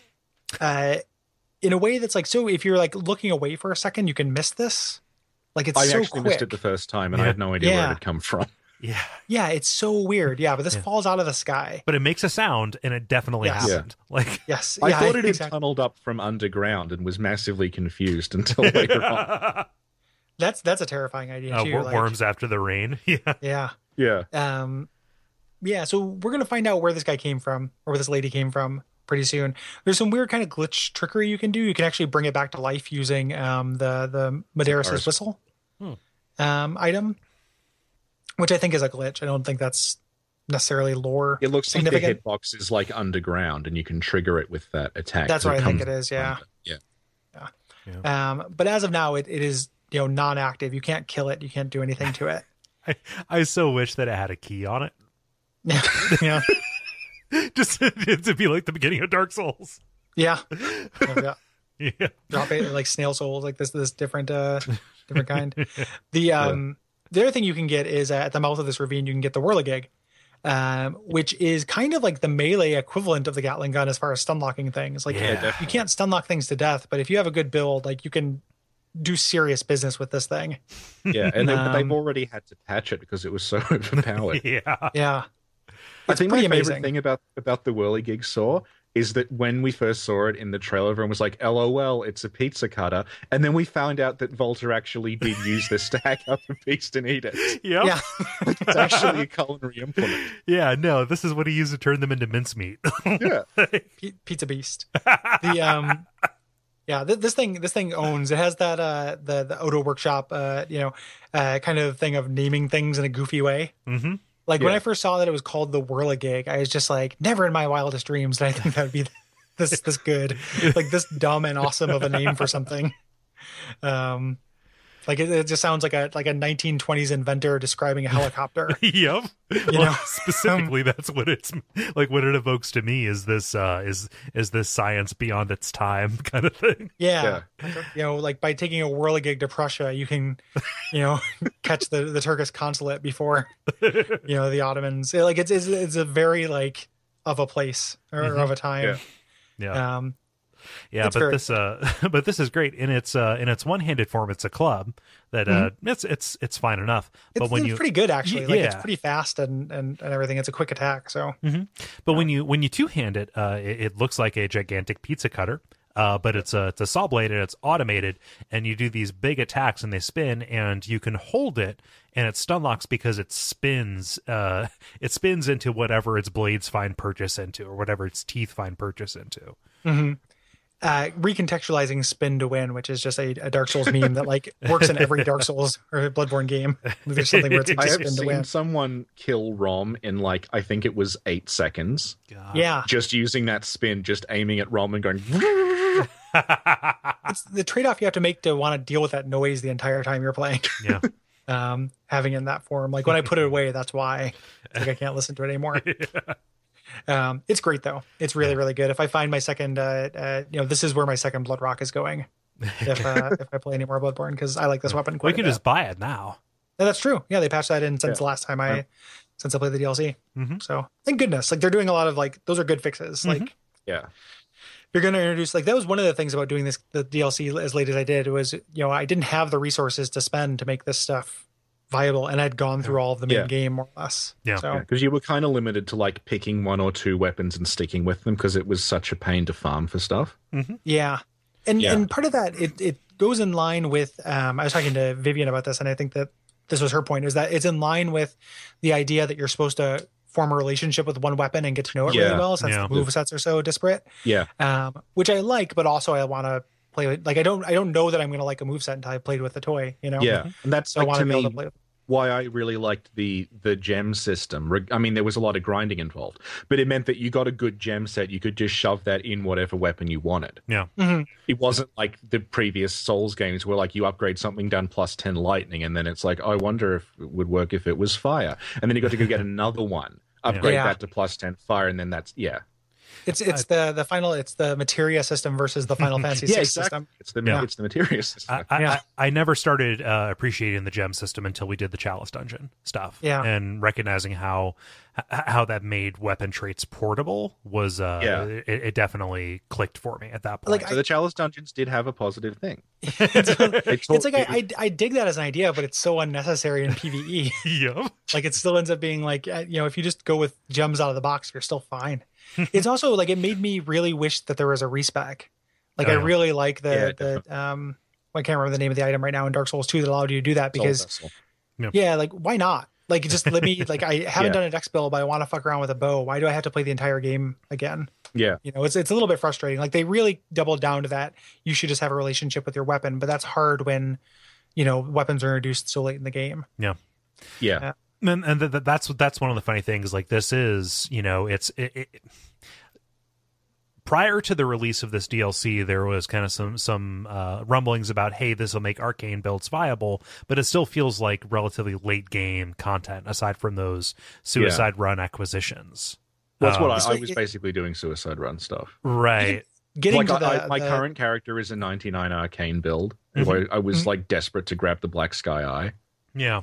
Which is an arcane spell you get later on. So like fighting getting that at a low level level like 30 is not fun. Right. No, that would be really, really difficult. You have to like just rely on Volta getting lucky. Oh wow. Yeah. But what I was playing through at this time, before I remembered, oh yes, I can buy as many blood rocks as I want as long as I have the insight, I was playing it on New Game Plus, gritting my teeth and kind of bearing it. This isn't as hard on New Game Plus as I expected it to be. Yeah. And I almost wonder if this is, if there's an angle to this, which is like, you can get stuff here and then this can recontextualize either later runs, or, you can experience this the first time on New Game Plus. See, I haven't done it on New Game Plus yet. But like I felt like when I got there, I compared the difficulty of the areas. It feels like it's depth 3, depth 4, depth 5 chalices when you play it on New Game. And I felt like if this scales, it's going to be impossible. Yeah. But it seems like it's not scaling as much. No. Yeah. I can't speak to the actual numbers. It but shouldn't have scaled, maybe. It should have been like a chalice thing. I don't know. That's interesting. That's an interesting idea. I don't know exactly how it would have made sense. Like I like it's challenging. I like the way in which it's challenging compared to some parts of the game. Like I feel like this is the best content in the game in many ways, and yeah, definitely. it's the most fun I had, as far as being challenged by the bosses, specifically the two dual ones, which I think are the best boss fights in the game. But it does make that the decision to load so much new equipment into the game kind of weird. It's complicated. Yeah, it's more complicated than you would want it to be. Yeah. Because I want to do a bow run. It's just that do I want to put up with doing it? And luckily you can get that pretty early. Yeah, but just come here and kill salmon. You want to do if you want to do like a broccoli head run, or you want to do a beast mode run, like that's a much higher bar to clear. To do most of the game as a werewolf. Yeah. So we're head up to the second kind of cathedral here, where at the source of the river, and there is a gate here with Bloody Carl like pounding against it. I love this guy. Like the second I saw this, I was on board for the DLC, but the second I saw this, I knew that tonally this was right up my alley. This guy pounding against the bars, even though he's planted firmly in this river of blood, just because he's trapped up against it. Yeah. Not that I'm some kind of fucking sadist who revels in the suffering of others. I just love the creepy Jacob's Ladder side of that imagery.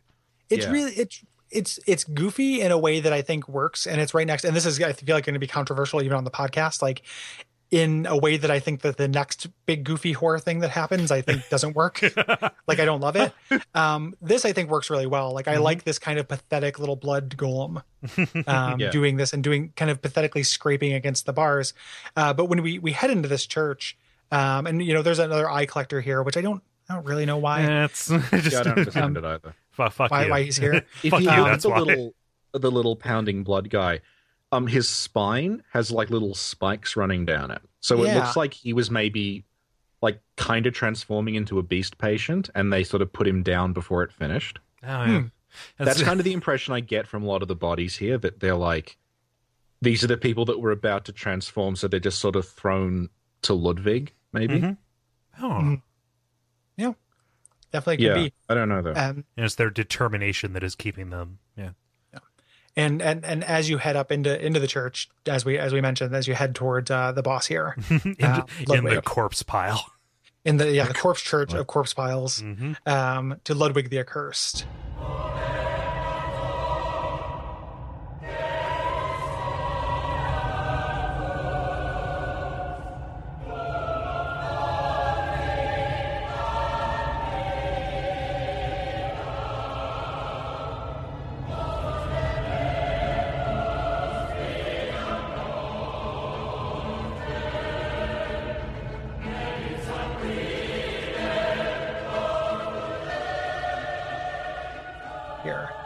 Yeah.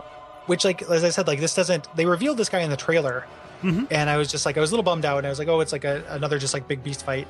And I think the fight is better than I expected it to be, but his human horse face doesn't work for me. Yeah. Like, I don't want to be, I'm not trying to be down. I know a lot of people who love it. I think it's on the side of goofy that doesn't seem cool to me anymore. His mouth with eyeballs for teeth, on board. Yeah. Love it. The sword, all the business of the sword, love it. Yeah. But his weird, like, why the long face? Ludwig's design, it's another one of those, like, Asian hell kind of mashup things, I think, because one of the common sort of demon motifs you see in depictions of Buddhist hell is that there's two demons called Oxhead and Horseface. And they're like the guardians of hell, and they're sometimes depicted like torturing sinners there. So it seems like Ludwig is inspired by Horseface. In the sense of being like a horse monster that tortures you in the afterlife. I don't know. I like, just horses are funny to me.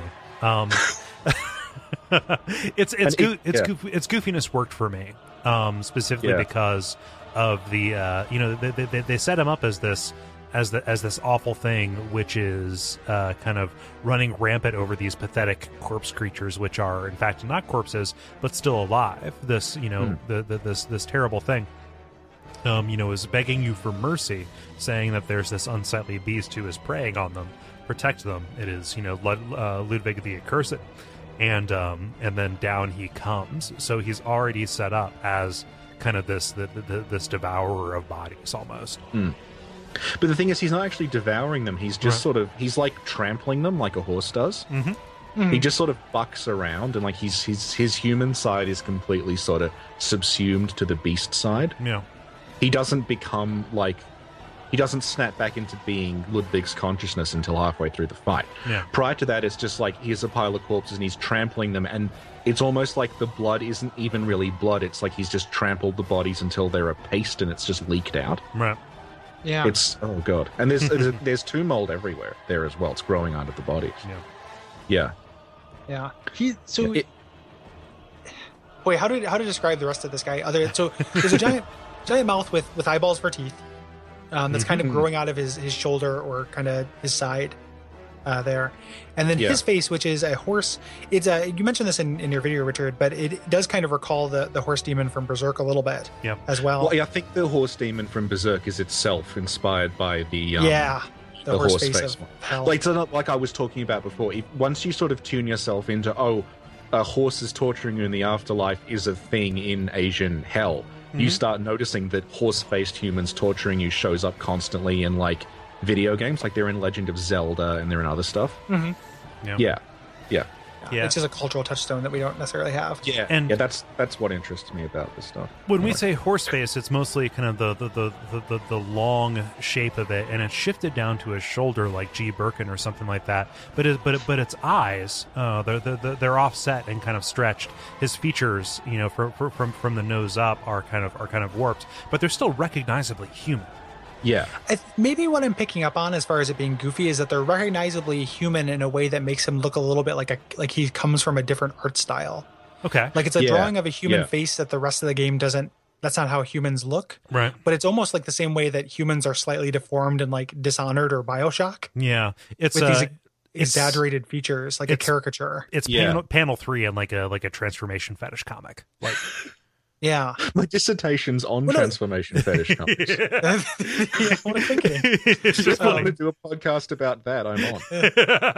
No, I mean that's not what I mean. I don't mean that it's like partway transformed. I mean that it's like it looks like a drawing from like an Al Hirschfield drawing or something like that. It looks like it's from a different art style. We didn't talk about Beasthood creeping up the right leg.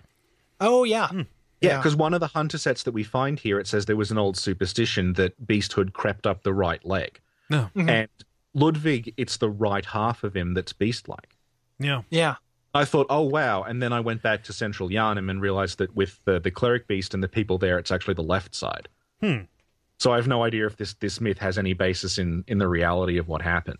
Or well, it's right as you look at them. Yeah, it's just asymmetry. I don't know. What if that's, what if Ludwig's the origin of that? Like, there wasn't, it's a superstition. It's not anything, but they saw what happened to Ludwig. Yeah. And that's why German's missing his right leg as well, which, there's been a lot of... It's stage right leg. Yeah. Yeah. This this guy, it's hard to get a silhouette on him, and it's hard to understand because like he's not quadrupedal like most of the beast fights are. He leans into the horse side of this by having kind of a different profile. It's kind of like the Fly. It's like Ludwig and a horse got in a teleporter and got scrambled. Yeah. Yeah. If you want to go back to Lovecraft, because he's he's a touchstone for this stuff, there's a Lovecraft story called The Dunwich Horror, in which the monster in that is described kind of briefly. And it is described as basically just this mass of legs and mouths and eyes that's dragging itself around. And I kind of thought maybe that might have been an influence on the way Ludwig was designed. Yeah, I can see it. For sure. Yeah. Even and it's so brief that you get to see the Dunwich Horror, but and there's I can kind of see it. A demon called Buer, I think it's Buer, that you see in old grimoires and things, which is that's just a head with a bunch of hoofed legs kind of dragging itself around again. So Ludwig seems like a collision of all kinds of different imagery. Yeah. This is a really hard fight. Yes. I like this fight an awful lot, actually. Just because it feels like a response to what I thought and what I supposed and how I felt about beast fights throughout the entirety of the main game of Bloodborne. Because the opening kind of feels like a regular beast fight, right? Very aggressive. It's very much, hey, get into its blind spot where it can't really get to you outside of these kind of reaching behind attacks and do a bunch of damage to them. And then he has this turn kind of halfway through. Is there anything really notable about his for the first phase of this fight that we want to touch on? That head, the separate leech head, because that's only active in the first phase. Yeah, because for anyone who hasn't seen it, Ludwig's he has two heads sprouting from his neck, and then the one of them that we've talked about is the horse face. The other one it's just like a mouth, and inside of it there are these weird they could be eyes. They also could don't Google this if you're squeamish, but if you look at parasite infections in people's mouths where parasites will lay eggs, it kind of looks like that as well. Yeah, it's got this kind of polyp radial. Yeah, polyp. Yeah, and that head that is sort of dominant in this fight, and it has a vomit attack where it sprays this jet of, I have no idea what it is, out of its mouth. And then once you go into the second phase, that head is not relevant anymore. It doesn't play any further part. So it's almost like the fight is divided in two, because you've got the first half, which is the beast, Ludwig, and then when you get him down to half health, not only does his attack pattern change, but he gets a cutscene and he starts behaving differently, and his name above the health bar also changes. I love that. So it's almost like Ludwig the Accursed is the leech head, and Ludwig the Holy Blade is the human horse head. And he's got this duality. You've woken up, you've killed the beast. Now Ludwig is awake. Yeah. I like the second half of the fight. I think the first half of the fight has a lot of bullshit to it. Definitely. For reasons that I have talked about all season. And the second half is significantly better. And I love the turn. I wish I didn't have to wait through the first half to get to this fight I actually really like. And it's all silhouette reading and stuff that is hard when someone's attacking with claws in their face and their neck and stuff. Particularly his drop attack. Yeah. Because if you're not on a high enough level, or you just haven't leveled vitality enough, that will one shot you. If you get, and it's they add in a thing where like you can kind of see where he's going because blood drips from the ceiling, but he's such a massive target that like he'll just collapse. It's actually worse than the amygdala jump attack because there at least it's just the feet that'll get you. Yeah. Whereas with Ludwig, it's the whole like pile that gets you. Yeah. I ended up, this is one of the 2 boss fights in the DLC I didn't solo. Like I ended up summoning help for this. Where I would get to the second phase, but I just had was drained of resources by the time I got to the part that like I felt like I could read. We should talk about that cutscene though, because it's awesome. Yes. It's like, for me, it's the redeeming factor of this boss fight, which I don't in general like that much, but this made me like it. Because when he's first introduced, he has a sword on his back, but it's not emphasized, and it's not emphasized visually either. Like the camera angle, it's kind of glossed over. But partway through, he does this thing where he says like, "Oh, of course you were there. You were there with me all along," and looks to his sword. My true mentor, my guiding moonlight. Yes, yeah, and because this is the Moonlight Greatsword, here it is. Which, man, when was the last time in a front game this was used against you? Probably like an Armored Core game or something like that. Because I think you get it in Kingsfield, the last Kingsfield where we played, and then Kingsfield 2 use it against the M boss as well. Right. I think maybe Kingsfield 1, but I cannot speak to that. See, my first experience with the Moonlight was in the first Armored Core. I didn't know Kingsfield existed because I don't think it got a PAL release. So I just assumed this was a reference to Armored Core until I discovered the internet 10 years later. Oh, right. Yeah. The Moonlight Greatsword is kind of weird with him from a lore perspective because it introduces yet another kind of thing. The description talks about how there were these tiny sprites in it that he followed and was fascinated by. What are those? What do you think, Richard? Well, what happens is it's got where are my notes? He finds the arcane sword. He doesn't he just finds it somewhere, probably in the chalices. So it's not like it wasn't built by the workshop. And then when he finds it, he finds the guidance rune at the same time. So the implication I got is that when he picks up the sword, the guidance rune zaps into his mind. That makes sense because he talks about it being his guiding moonlight and how the sprites in the sword are emptying him of his fears. The guidance rune gives you bonus rally.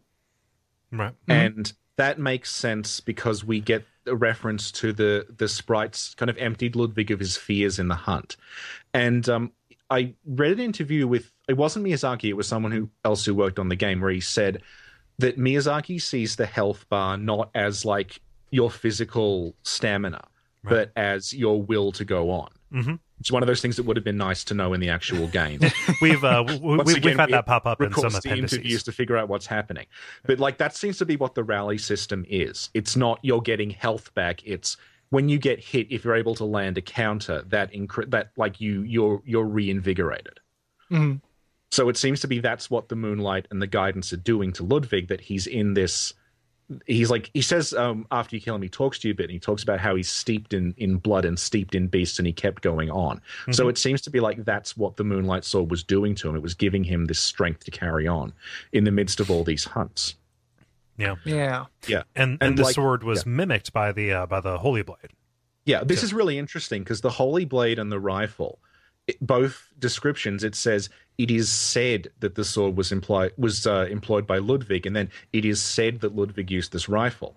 Now we know that's not that it was just said. Ludwig actually used the Moonlight Sword, and given the size of Ludwig and the fact that what he's wearing looks like the church giant's garb, it looks maybe he also used the church cannon instead of Ludwig's rifle, and these are just small portable versions of them.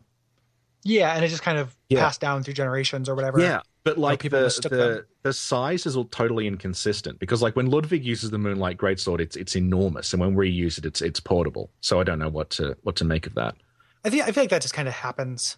in these games. Yeah. That happens with whenever you can Yeah. get like a boss weapon. Because like there's this weird sort of there's like a sort of implication in his design that he might actually have been a giant.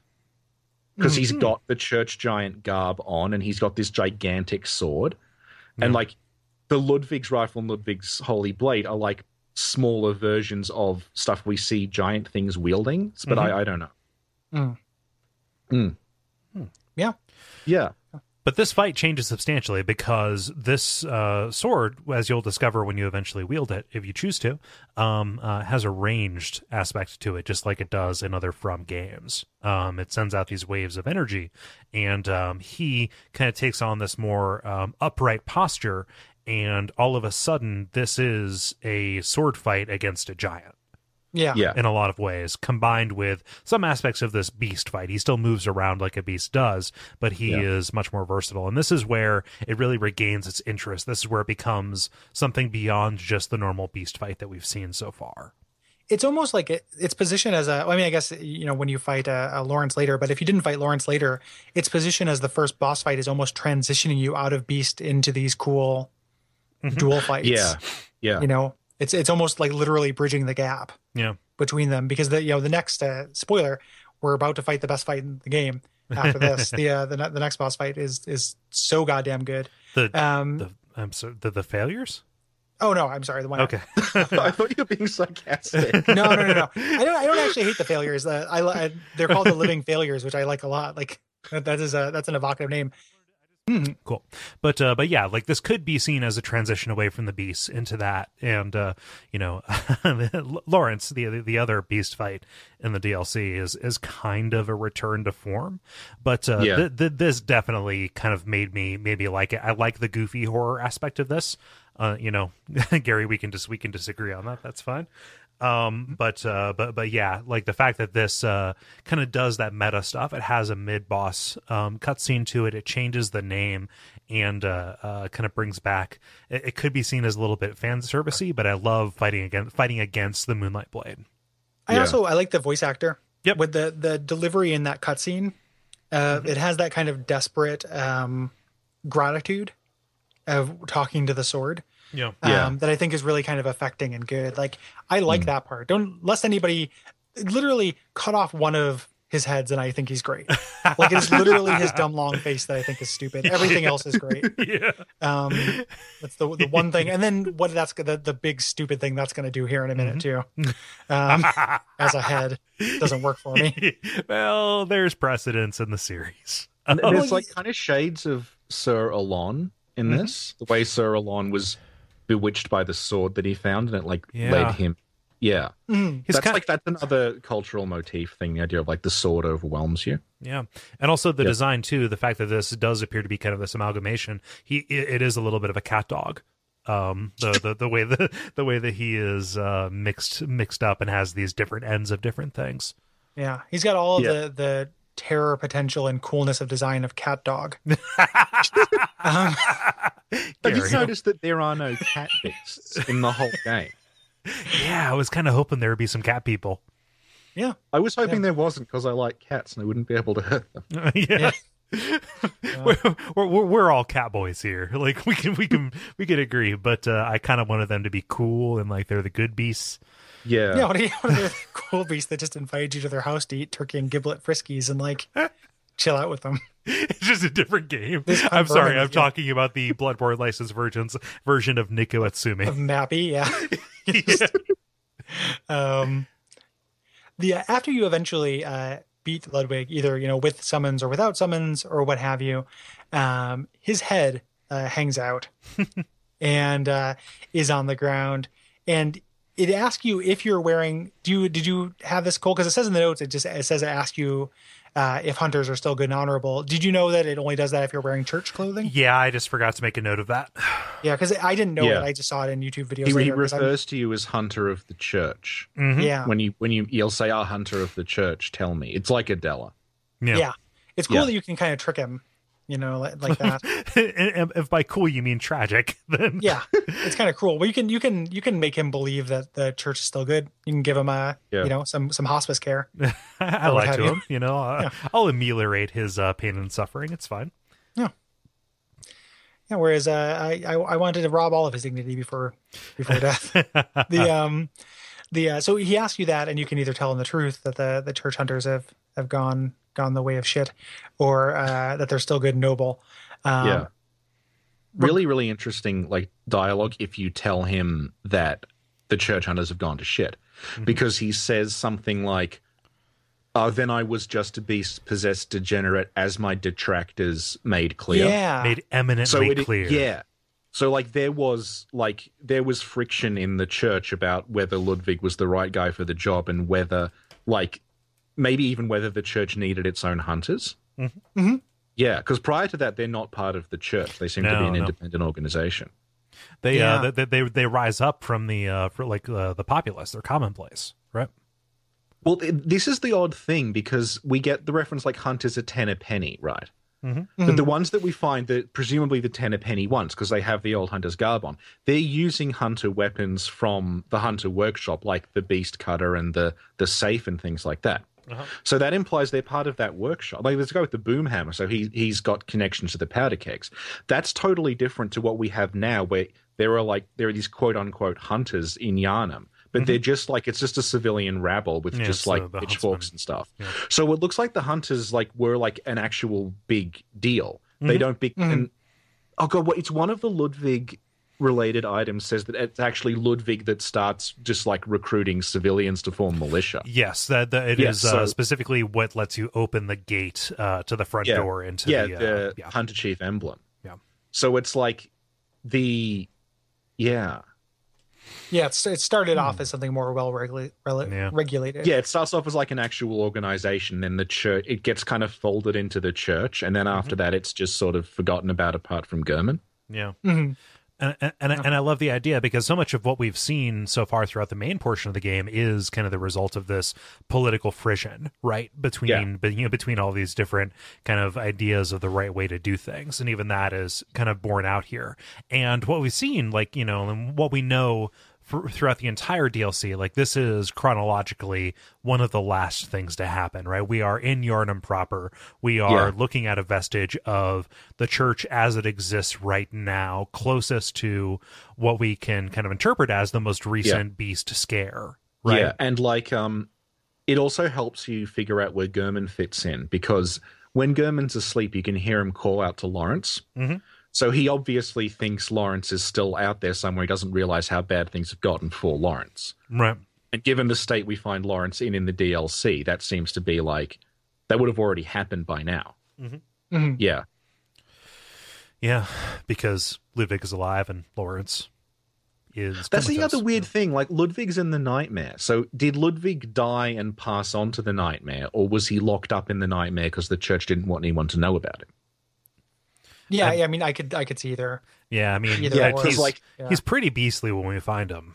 Yeah, because we're not like talking about stuff that's later on, but just briefly, like, this area we're in is connected to basically the church's prison. It's like their version of Guantanamo Bay, where all the hunters are locked up that they think are dangerous, and we're right next to that. So it could be that Ludwig has just been locked up in this area. He wouldn't fit in a cell, obviously, because he's too big.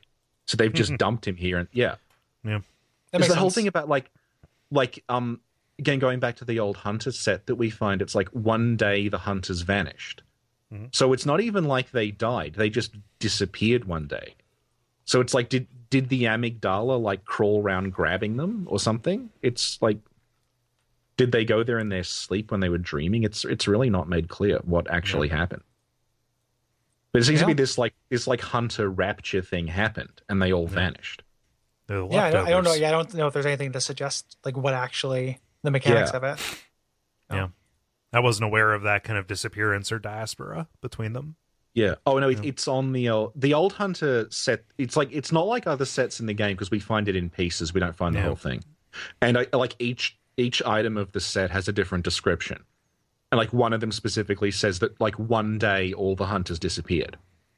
One day the hunters disappeared and Yharnamites began to whisper of the hunter's sin. Mm-hmm. So, yeah. Yeah. Is that on the decorative set? Let me see here.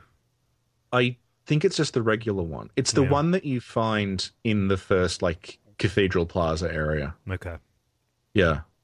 I don't know which part of the set. I think it might be the chest piece. Yeah. Huh. Yeah, I don't know what to make of that. I don't know what to make of any of this. Yeah. And there's this sort of this like meta I don't understand thing, because this is the nightmare.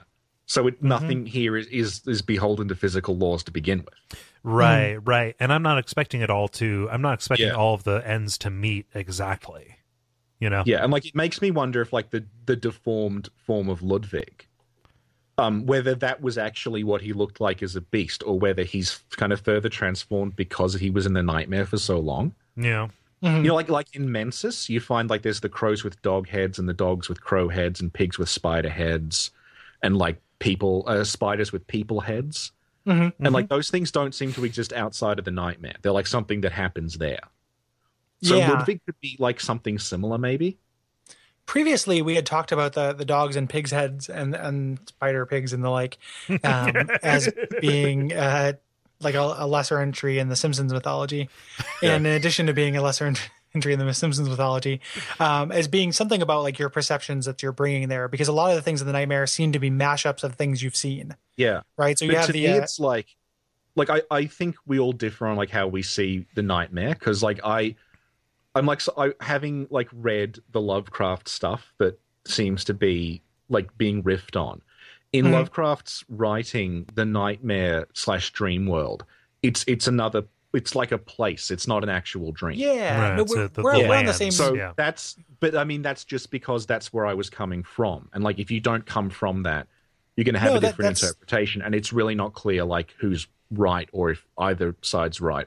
No, I mean, we're not as far apart as maybe you think. Like that's definitely where I'm coming from with things too, is that it's it's not just a dream, it's a different dimension, but something that comes up in the stories a little bit with, in Dream Quest with King Kyriandes or what have you, but it happens a lot in the tabletop game, is this idea that it is an actual place. You can also kind of affect it. Yeah. Like there's this like ability to dream and change things. Yeah. So I definitely think it's actually a place. I just think that it is something that is more mutable. Yep, exactly. That's how it works in, because like the Kuraness, the character you're talking about, he's a king in the Dreamlands, and because he's a king, he's able to like shape the world around him to resemble places he remembers. He's able to like dream up like a castle that his ancestors lived in, and a little lodge for himself, and he's able to dream up a village and things. So it seems like they're very mutable. But then there's this whole question about like, is it being controlled by the like nightmare host people, or is it the great ones build it because they kind of take a snapshot of something and then recreate it imperfectly? Because like the impression I got from the Hunter's dream is like that the moon presence just saw the workshop and was like, oh, okay, that's where hunters live. So it's just like it's just worked up a little like bootleg of the workshop. And in Mensis, like, I don't know where the Mensis place is supposed to be in the real world. It might be nowhere. But it looks to me like, if I had to guess, I'd say that's part of Yahar'gul that we never go to, that kind of got lifted out and recreated. So, like, if Mensis summoned a great one at Yahar'gul, then it would have seen, oh, okay, this is where Mensis hang out. I'll make a version of this for them. That's kind of the impression. So there's like oh, I hear you like race cars, so I built you a race car bed. No, it's like, you know, having a pet lizard. You try to recreate the area for it. You have the heat right and everything. Right. You put a stick with a leaf in there to make it think of home. The Kravitad of Mensis. Yeah. Yeah, exactly. Yeah. I could see it like just me, because I'm an agent of compromise. I could see it being a mixture of both. Like you know, you bring your own perception to it, and it is a mutable space that responds to, you know, it is a location that that bends to match the whims of whoever comes to it, specifically because there are parts of it that the viewer's mind has to fill in. Yeah. It could be there. I don't see it as mutually exclusive either. Yeah. Where it's like there's elements of both, but definitely don't misunderstand. Like I never thought this was a dream that wasn't real. Right. You know, I just thought that it doesn't necessarily adhere to the same kind of laws of immutability. If you die in the nightmare, you die in real life. It's true. And you die in the second nightmare. You die in the extra double nightmare. It is unending nightmare, death forever, mirrors within mirrors. Yeah. Do you have any kind of final things to say about Ludwig? As far as if you leave him, if you leave his head and come back, Yeah. Simon will come and put it out of its misery. Yeah, that's if you answer. Does he do that regardless, or does it happen if you answer no and then he goes crazy? I don't actually I think, know that. I think if you say the church are fine, he the head will just stay there, and Simon won't kill it unless you My say work no. is done. Yeah. Yeah, otherwise it does this big neighing thing.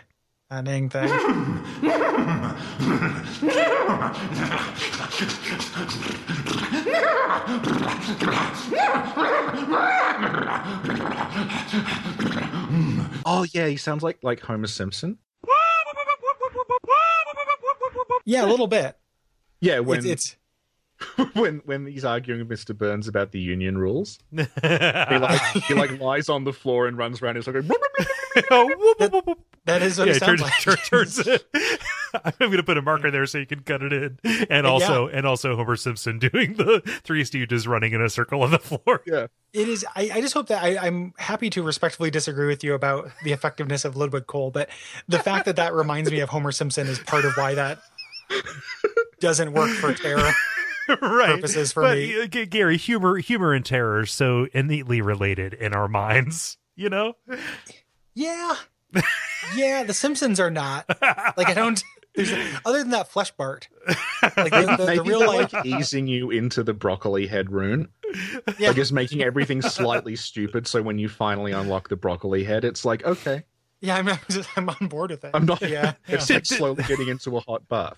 To be fair, Gary, this wasn't like I was playing Amnesia or Silent Hill 3. I didn't have to pause this cutscene and go into the other room and talk to my grandma so I could get my head back on my shoulders to face the challenges ahead. No, I just terror, you substitute in cool.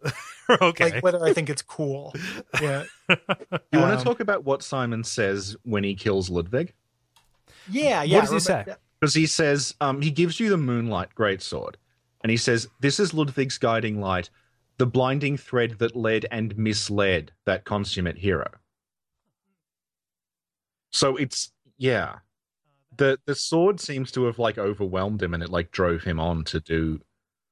it's like it drove him on to keep fighting, and because he was fighting so much, maybe that's what led to the beasthood taking over, because he was so drunk with blood. I could see that. Inadvertently, it was a contact blood high. Going back to Alon and the idea of the cursed sword that compels you. Because one of the things you get around cursed swords in Japanese folklore is the idea that there'll be a sword that the sword will drive you to kill. Once this is drawn, it must taste blood. Yeah, yeah, or even it's not even if it's drawn, just having the sword on you, it starts overwhelming you and wanting you to go out and kill.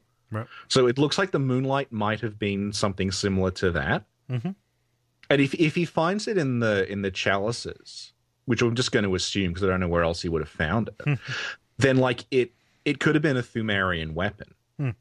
We know that the Thumerians have beast issues because there's beasts all over the Thumeru chalices. And presumably they can't all have been people who went in the chalices and transformed from the surface. So this could have been like a weapon that was used to rid Thumeru of beast infestation at some point. What's funny about it? It's moonlight, and the moon in werewolf myth, obviously it will transform them, right? And this is being used. This elemental force that transforms people into beasts is also being used to slay them for the force of good. Yeah, the whole thing about fear that I completely forgot until now, because when the Moonlight Sword is described as it's emptying Ludwig of his fears, right? And that's presumably what led to him becoming a beast. But then when you talk to Eileen, she's all about fear is what separates us from beasts. Yeah. But here you have fear is what's... Yeah, we need fear in our hearts to not be beasts. Then Ludwig is emptied of his fears. Yeah. Well, he's emptied of fears because he's blinded by this tiny light. If you talk to him and you're not wearing the church garb, he says, "Good hunter, have you seen the thread of light? Just a hair, a fleeting thing. Yet I clung to it, steeped as I was in the stench of blood and beasts." He didn't know what it was. He didn't, as though this was a sense of regret. And this is what leads into the Homer Simpson whooping. Yeah, I think that is itself another hell motif, because there's a story about a guy who's trapped in Buddhist hell, and Buddha. This is going to become relevant later on. Buddha is in paradise, and he looks down through the water in paradise, and he sees the guy trapped in hell, and then he lowers a thread down that the guy attempts to climb out of hell on, and it's described as being a thread of light. Yeah. And I don't know there, because I don't have the Japanese text of the Old Hunters yet, whether the way it's calling it a thread of light is just a translation coincidence, or whether that is maybe intentional. Yeah, that's interesting. Yeah, because there are other parts too where going back to the fear real quick, that like fear is a hallmark of humanity, or is a necessary thing for human nature and fear safety. the old blood. Yeah, totally, exactly. Like that's a big part of it, is this idea of like, so that's interesting, the way that kind of ties together. And then you have Amelia, and then later on her speech is repeated where it's saying the blood soothes our fears. Yeah. Well, and and also Bergenworth turns blood into sedative, right? Which immediately turns you, know, like the sedative, obviously, like you're just popping a Z bar and you're no longer afraid of anything, right?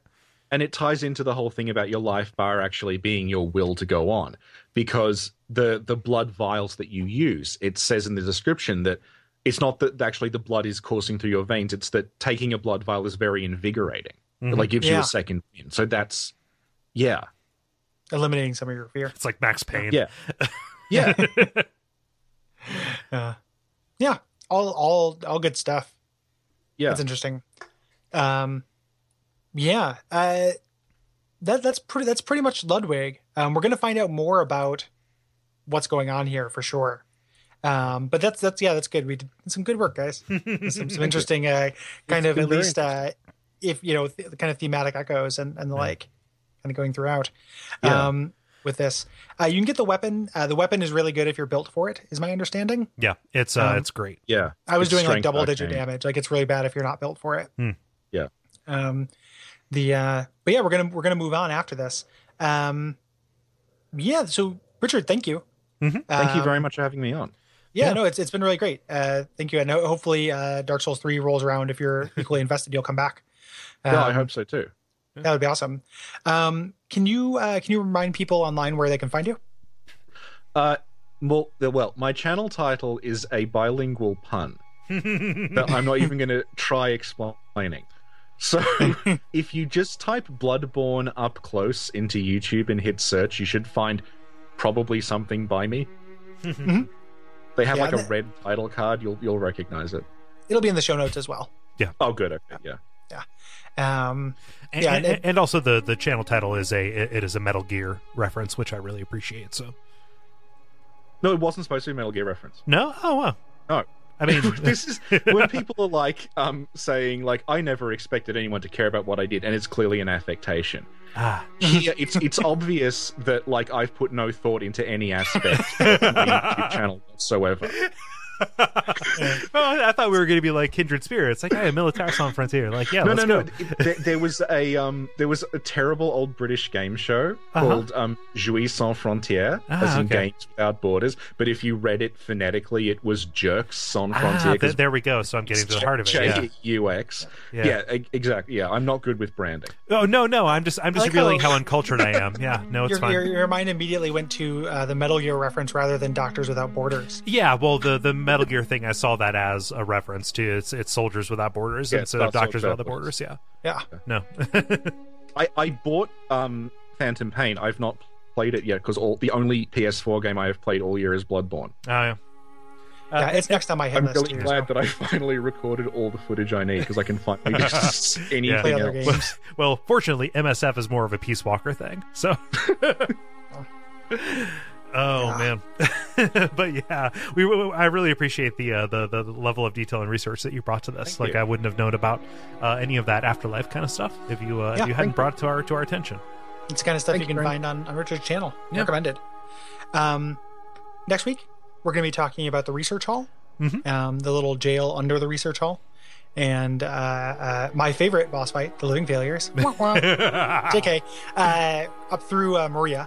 So stay tuned for that. We're going to be joined by Josh Garrity from the Kane and Rince podcast. I'm so excited about that. And yeah, there's still plenty of time if you're listening to this to write in. Yeah. So hit us up at duckfeed.tv/contact if you have thoughts about the DLC. We don't have a specific date for a deadline on this, just because our recording schedule is mercurial. So like if there is Roughly a 2 weeks deadline, from now. yeah, roughly 2 weeks from now, watch for like on Facebook, but the sooner the better is what I'm going to say. Yeah. We already have a lot of responses. I'm going to say ahead of time, like, please don't have your feelings hurt if we don't include it, just because we have just a ton of people who've come out to talk already. So And as always, the way to ensure or make it more likely that your response gets read is that it's great to just say how much you like the thing, but kind of individual impressions, theories, and kind of stories and stuff. I don't think we've ever not read something that involved a story from childhood.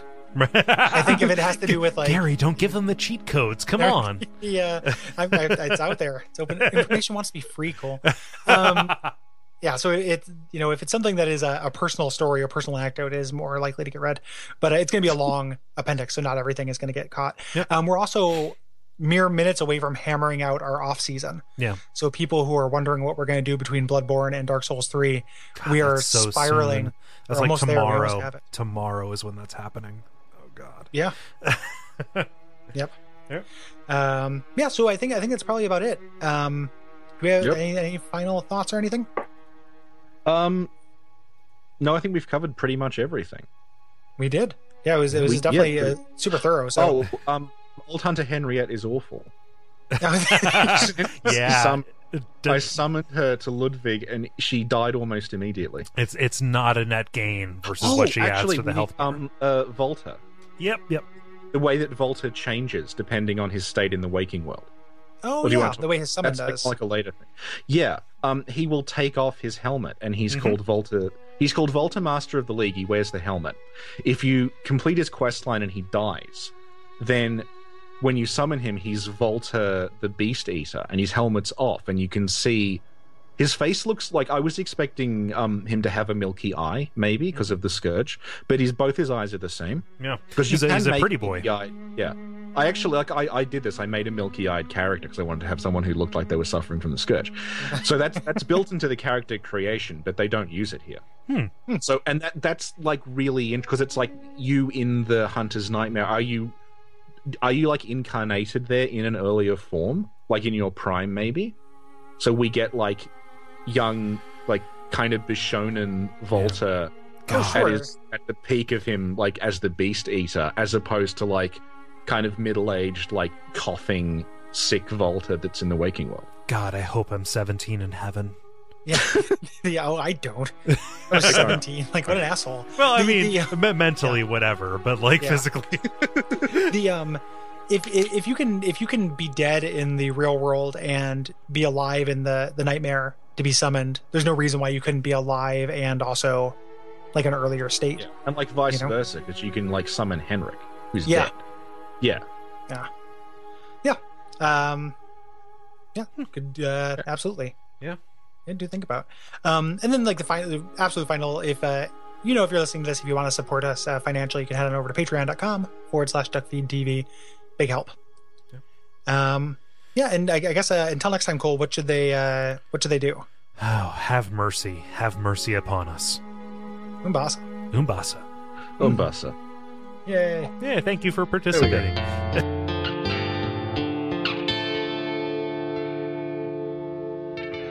And we all pray that we will have far more soon